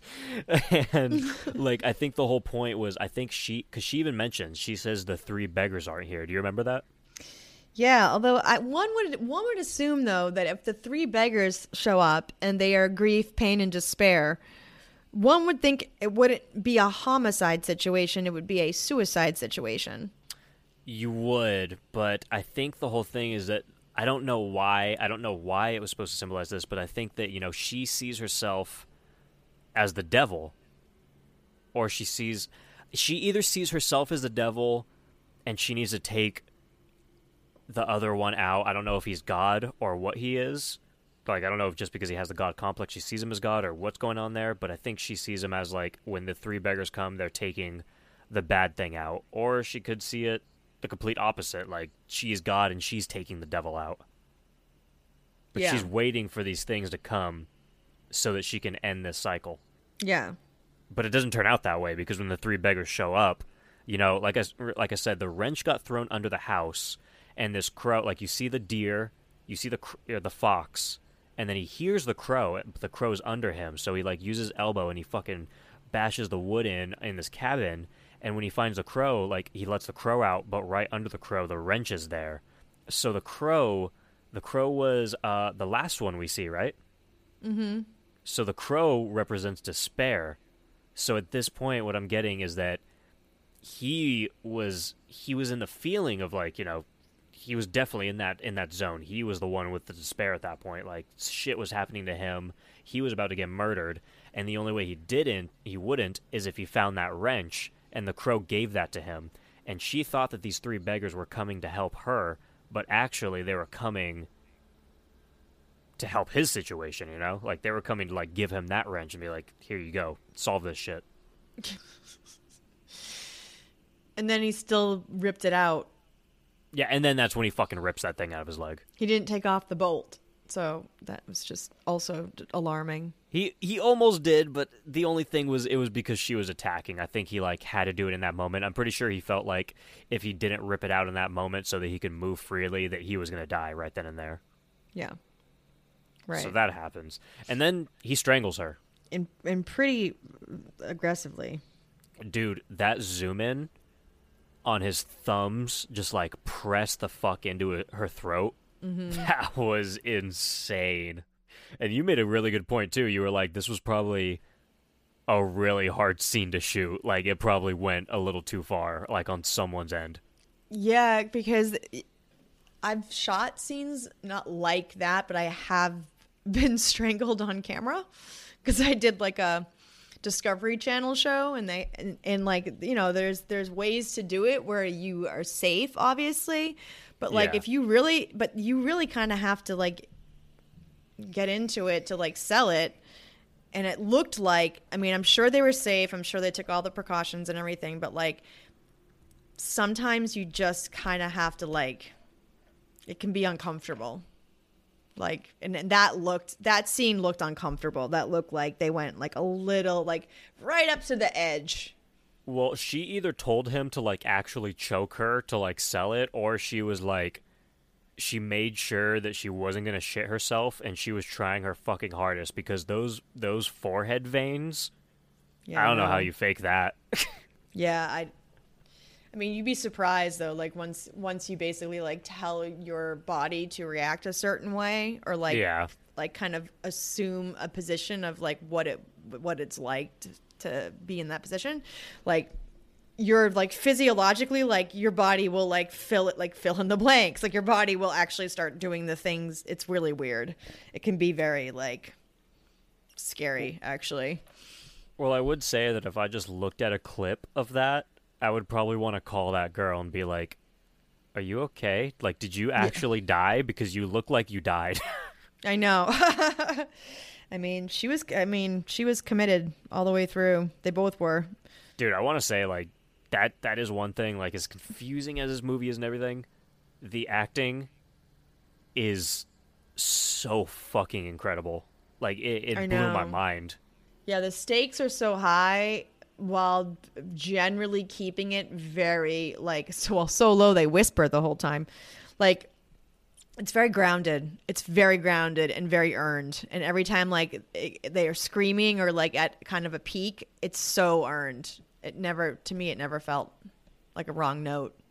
And I think me and you have even talked about it before on other episodes, but, like, literally, dude, Willem Dafoe does not do wrong. No. That dude is fucking committed to every role that he is ever in. Yeah, he's 100% committed. That's absolutely true. Okay, so earlier you said something about that line that was like, a crying woman is a scheming woman, and then right after she says, false in legs, false in thighs, false in breaths, false in teeth, hair, and eyes. Mm-hmm. What the fuck does that mean? Well, if you think about those things individually, those are the things that men are attracted to. Yeah. If you that's like a, you know, objectification of all of the different parts, body parts that men, you know, are usually definitely drawn in by. So, maybe that she's saying it's false, you know, false because they're, you know, falling for the wrong things. I mean, I've done roles where Or could it be an allegory to like changing yourself to please men? also, yeah. Although one definitely not this woman. No. There is nothing fake about her. That is a raw, uncut woman right there. This is not my the director's God. cut. Yeah. Careful with the word cut. Oh. Yeah, but I do think, I mean, immediately I think those are all the things that, men, will even compliment you on. Like, I love your eyes, or like every man's like a breast man. Are you a breast man or not? Like, I don't know. Like, those are all of them. Well, they didn't say butts, and I'm an ass man, so. I know. Well, that was the one thing they didn't mention, but there are plenty of those in the movie. So, You know what? I'm gonna go ahead and say it can't be about that, because butts that's one of the first ones. That should be at the top of the list if that's what we're going for. true, but also it's it's a woman saying it, so I don't know if she would necessarily prize asses at the top. But Hillary, fake asses are at the top of the game right now. but yeah, I think false. Yeah, so a woman crying is a woman scheming. So it's basically saying that like there's so much more going on here than is on the surface, and we're more than the sum of our parts. I guess maybe. The real danger lies within, I guess. Well, now I think we've officially covered everything. Actually, we kind of like we bounced around and we went a little back right now, but we covered everything. The last thing that happens that we didn't talk about is after he strangles her, he takes her outside and he pours gasoline all over her and he sets her body on fire. And then we see like a ton of like mannequin bodies laying everywhere as he's walking through that forest, and then that's when he ends up like eating all the little fruits and stuff in the Garden of Eden or the Forest of Eden, and then that's when all the girls with the blurred faces start walking toward him and like surround him. But they're not like angry. Like none of them are angry. They're all like he's smiling. There's a lot of light on his face, which gave me like again like thinking, was he God? Yeah, it's very much a question mark. Very much a question mark. I mean, there's so many women. There's so many. I thought that after we discussed everything else and we eventually got to this point that I would have some kind of theory or final answer. And I don't. I'm even more confused than when I started. Yeah, I don't know. I do think there's something about like erasing identity and like a broader statement about that. Because of the blurred faces and stuff, I do think there's something really powerful in that image, at least for me. Maybe that's just what I'm responding to, and someone else. It's a powerful image. I just don't know what's behind it. Yeah. Well, also interesting if what you just brought up. What did you say? False in. False in legs, false in thighs, false in breasts, false in teeth, hair, and eyes. Yeah, I mean, to literally like remove your face also removes your falsehood, I guess, in a way. Maybe, I don't know. What I really want to know is if these were all like abused women or something, and if this is them being freed, or if it's like, I get one of those videos said something about like witch trials and shit like that or something, and then being freed, but I don't think that sounds right. Yeah, there's a Criterion article that's pretty in depth that also references a lot of witch culture. But the whole idea, because I'm from Boston, right? So Salem, Massachusetts. Salem. Like the whole thing with witch trials and witch culture was a misogyny committed against women. Yeah. Like it doesn't actually have to do with magic. There's something in here I saw. Oh, you have a black cat? I'm gonna burn you at the stake, you witch. Yeah. So the idea that women are intrinsically evil. Here's a quote from a 1485 treatise, "The Hammer of Witches," written by a Catholic Church inquisitor. Right. And here's the quote. "Women are by nature instruments of Satan, by nature carnal, a structural defect rooted in the original creation." God damn. Yeah, I know. So It is so insane to think that people thought like that at one point. Like, are you fucking kidding me? You were made Right. from women. Yeah, so a structural defect rooted in the original Jesus. creation. And so if the original creation is Adam and Eve in the Garden of Eden, and there's a structural defect, Yeah. I mean, I think it's about all of the years and hundreds and thousands of years of abuse towards women. And you could argue that Willem somehow came to embody that for her, whether it's, true or not. Like, he came to represent that, that stance. So she tried to get, I wouldn't say I guess revenge, or just, But then if that is what it is, isn't that kind of a fucked up ending with all of these women gathering around and praising one single man? yeah, I don't know if I saw that as praise, though. It's the faceless thing is the weird part of They were faceless, but they didn't. I didn't feel anything threatening in the way that they were coming toward him. Especially in the way that he didn't feel anything. Like, he was happy when they were walking toward him. It was almost like he solved something. yeah. So that's what really throws me off. Yeah, me too. I don't Me know. too. I don't know. Because the ending comes off as Willem Dafoe is the good person, right? I mean, it also could be a false positive. Like, it. Yeah, you're right. I mean, maybe it's and we keep calling into question his own sanity in this whole situation, because there's certainly been clues to the contrary. So is this his imagination? Like, who's the crazy one? What if he's just insane? What if the epilogue is the epilogue because it's not real? He's just Yeah. imagining it. Wait, that could be it too, though. He's imagining that all these women are flocking to him, that he's like he's like the champion. He's like the leader. Yeah. He's like, oh, Yeah. I did it. Yeah, because the prologue is the toddler death, and then the epilogue is this. That's fucking weird. My final answer is I don't know.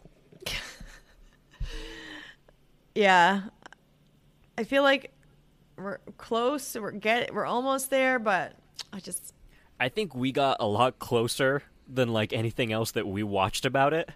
yeah. But that's I still true. I get why no one has a full explanation of this, because I don't know how you get it.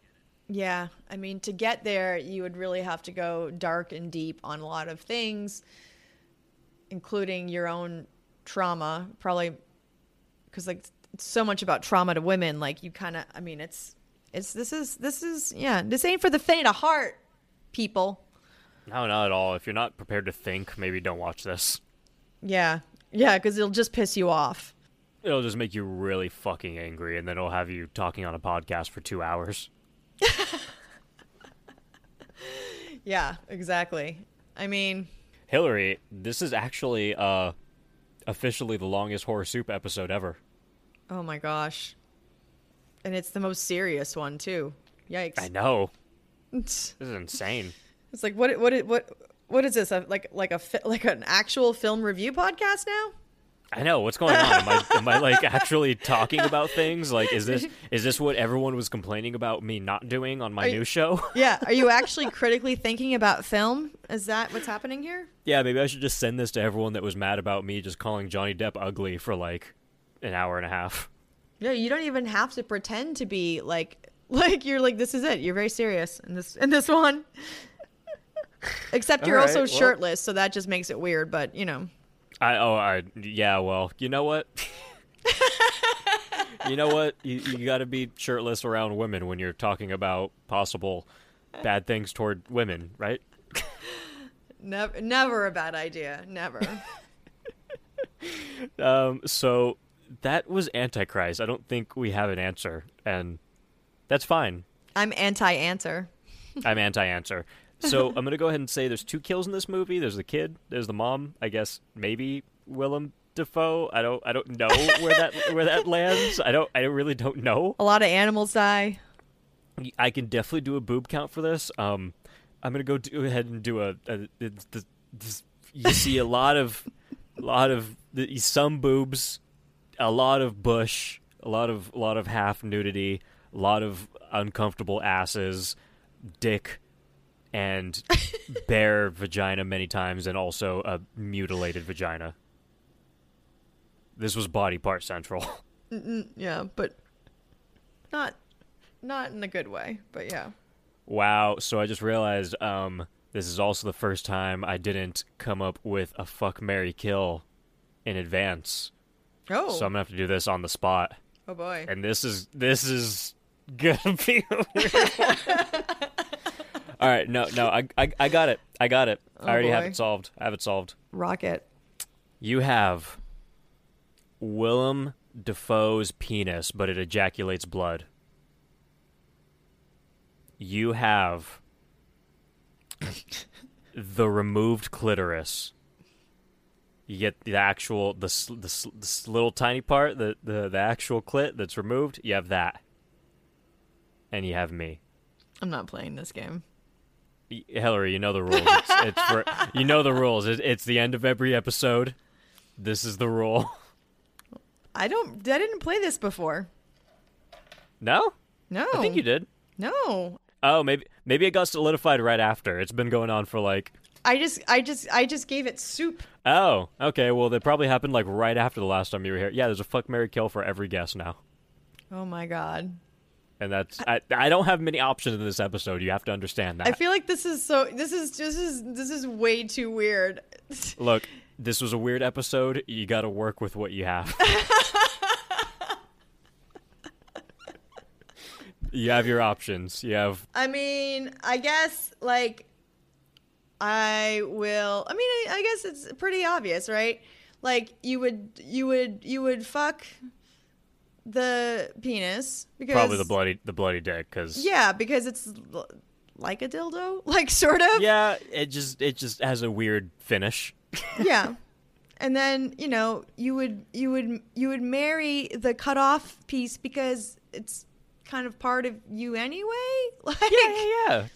just sort of take Kiss that, it. and I guess I just off me. I lose you. Off me for giving you this choice. Yeah, I off you for giving me like the weirdest FMK of all time. I think it could be worse. I don't know, two two body parts and you, like such a weird. Well, this is how we do. Awkward. This is how we do it. Caleb, so awkward. Thank you for putting me through the most awkward film I've watched in years, and then make me talk about it for 2 hours, and then on top of it, put me in this super awkward, weird game. Great, thanks, dude. It's been great. It's been great being on the show, Caleb. I'll have you know that when I was when I was forced to do this movie, I thought of who I should bring on as a guest. I weighed all my options, and I decided you are the only person I could do this with. It's true. I don't know if I should be flattered or terrified. I'm not sure. Wholeheartedly, I was like, Hillary. Hillary is the one that I could talk about this with, because who else am I going to have 2 hours of endless theories with? Oh my gosh. If anybody actually listened to this whole thing, just like drop an emoji in the comments or something, because drop an eggplant emoji. We'll know it's you. Just curious. I just kind of want to know like who actually toughed this one out. Yeah, props to you guys if you did. This is definitely a different episode of Horror Soup. But yeah.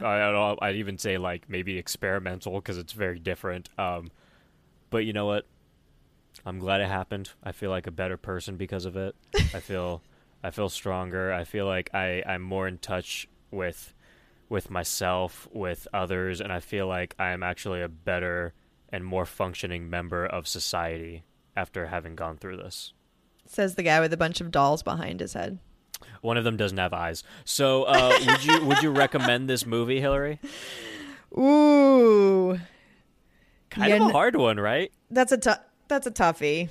Because it's weird. Know. I guess it depends on who you're recommending it to. Me, I'm a fucking freak. I recommend it to go watch it. Watch it with your grandma. Watch it with your mom. Watch it with your. I would say for people, like I have friends that First like, date material. Yeah. Well, I have friends that they're always talking about like serious things like the universe and planets and like huge things. And I'm like, oh, can we just not? It hurts my head. So like, I think if you have friends that like really are into the abstract and are constantly talking about like those like big issues, they'll probably love the shit out of this film. I'd say if you're really into discussions, big issues, serious topics, or just straight up you just want to watch something fucked up. Yeah, that's true. This is something you should probably watch. Because me, personally, when I found this, I watched this for the first time during a binge of just trying to find the most fucked up movies I can find. Like, I was just trying to watch everything, just like whether it's grotesque, gory, like psychologically fucked up, or like anything, just the most brutal shit I could find. And then Bree actually texted me, and she was like, hey, I know you're looking for brutal shit. Go watch Antichrist with Willem Dafoe. And I was like, all right. And then I watched it, and I was like, dude, why did you know about this? Like, Bree knows about, like, some fucked up shit, like, all the time. She's just like, oh, yeah, I watched this on YouTube a while ago. I'm like, all right. Oh, my God. Well, it is fucked up. It's fucked. So, on those terms, if you fall into that category, I recommend it. Or Hillary recommends it. If you're just a human, I recommend it. Just go watch it. I think it'll be funny for me. Yeah, I mean, you haven't seen anything like it before, I'll tell you that. If you're looking for something different, this is it. Yeah. This is definitely it, but like, yeah, a little heavier than I usually a little heavier than I usually like. I like to come on here and make fun of things, but you can't really make fun of, misogyny. So, I think we've done that before, though. Probably like a lot. So, the question of the 2 hours, what do we rate this? Remind me of my options again. Oh, actually, I'm done with that. See, things have changed. I'm just out of 5. Just out of 5. Oh, you're not doing the soupy thing anymore? Nah, because you know what? It's fine if I have consistent guests, but when I had to keep explaining it to people and they're like, wait, what is it now? I was like, you know what? I'm done with this. I mean, I really didn't enjoy watching this movie. I enjoyed elements of the filmmaking and the performances, but I definitely didn't have a good time watching this. So I think I will go like 2. I'm giving this a 5. Wow. No, like honestly, I actually really, really enjoy this. Like I even though I haven't been able to come to a definite answer on how I feel about it, I think I have to give it a 5. Like, if not purely for the fact that it's had me questioning it so much and thinking about it. Like, I feel like I can't put this much, like, brain power and, like, effort and care about something this much and be like, nah. But also, like, I do really think that, aside from all that, like, the acting is incredible. It's really artistic. Like, the shots are amazing. Like, the people that, like, handle the lighting and shit and everything. And, like, I think the storytelling, even though, like, insane and confusing, I think this is... I think it's a work of art. I really do. I mean, I could definitely watch it a couple more times just to unpack more of it, just to actually do a proper analysis on it. Maybe we'll do a part 2, and we'll do Antichrist part 2, where we're like, you know what? Me and Hillary watch this together. We have answers.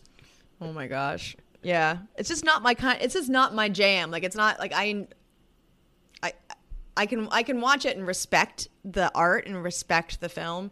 But like, to me, like, giving it a higher rating would mean like, I love this film. Like, it was amazing. Like, I'm just like still kind of like, like tired. I'm like exhausted after watching that. Like, I'm actually hyped. I'm ready to like do anything. See, I like fucked up shit though. Like, I really do. That's my bread and butter. Like, I like fucked up stuff. So it's like, but usually I don't rate really fucked up stuff 5 stars because I usually don't think they are. But this one, like I said, is different. It has a lot of artistic elements, and I think it was just a really well done project. And after looking into everything that not only Lars was going through, but just like the dynamic of the actors on it, and like that Willem had with his co-act, what was Gizoletti, Giz Gainsbourg. Yeah. their dynamic was incredible. Like, It her was. acting was out of this fucking world. I mean, Willem, he always kills it, so I don't really need to say that. Like, I'm going to say that about any movie he does. But for not being familiar with this chick and watching her performance in this, I think she is an astounding actress. Like, Yeah, 100%. she fucking sold me, dude. Yeah, it's more for me. It's more the subject matter that I'm like. Yeah, and I get that. And I get that. I would give the acting a 5, and I would give yeah. the film itself, like the actual like technical aspects of the film, a 5. But like, I just, man, I'm just not I'm not into the like religious allegory and like this is not my jam. So, guys, that was the longest episode of Horror Soup ever. If you stuck through it, good job. I can't imagine listening to the fucking... I don't even listen to, like, 2.5-hour episodes on horror movie podcasts. I'm like, holy shit, that's a lot. But, you know, maybe this one's different, because it's weird. It's weird. So, again, thank you so much, Hillary, for being a part of this. Thank you for this strange and wonderful journey, Caleb.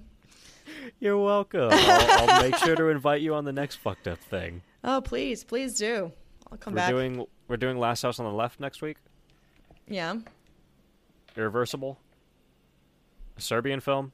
What are we doing next week? 120 Days of Sodom. I don't know. What are you doing? We're doing every fucked up movie in the world. We're Oh just doing all of it. gosh. Oh, We're jeez. starting a new podcast of just fucked up movies.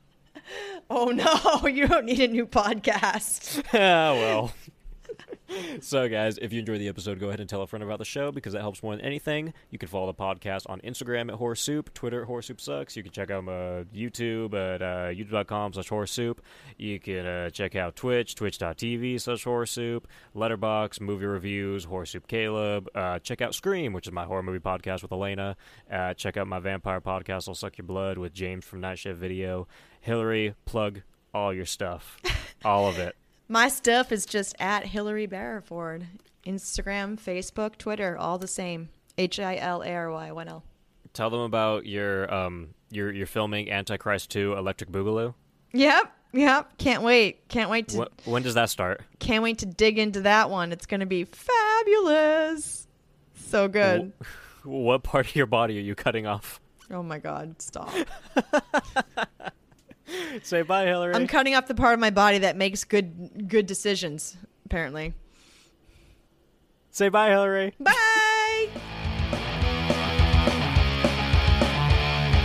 White dog turds in my backyard, chugging milk until we barf. Just me and my dumb friends, drawing dicks into attention. Didn't hear a word you said. Stop calling me stupid, stupid, stupid.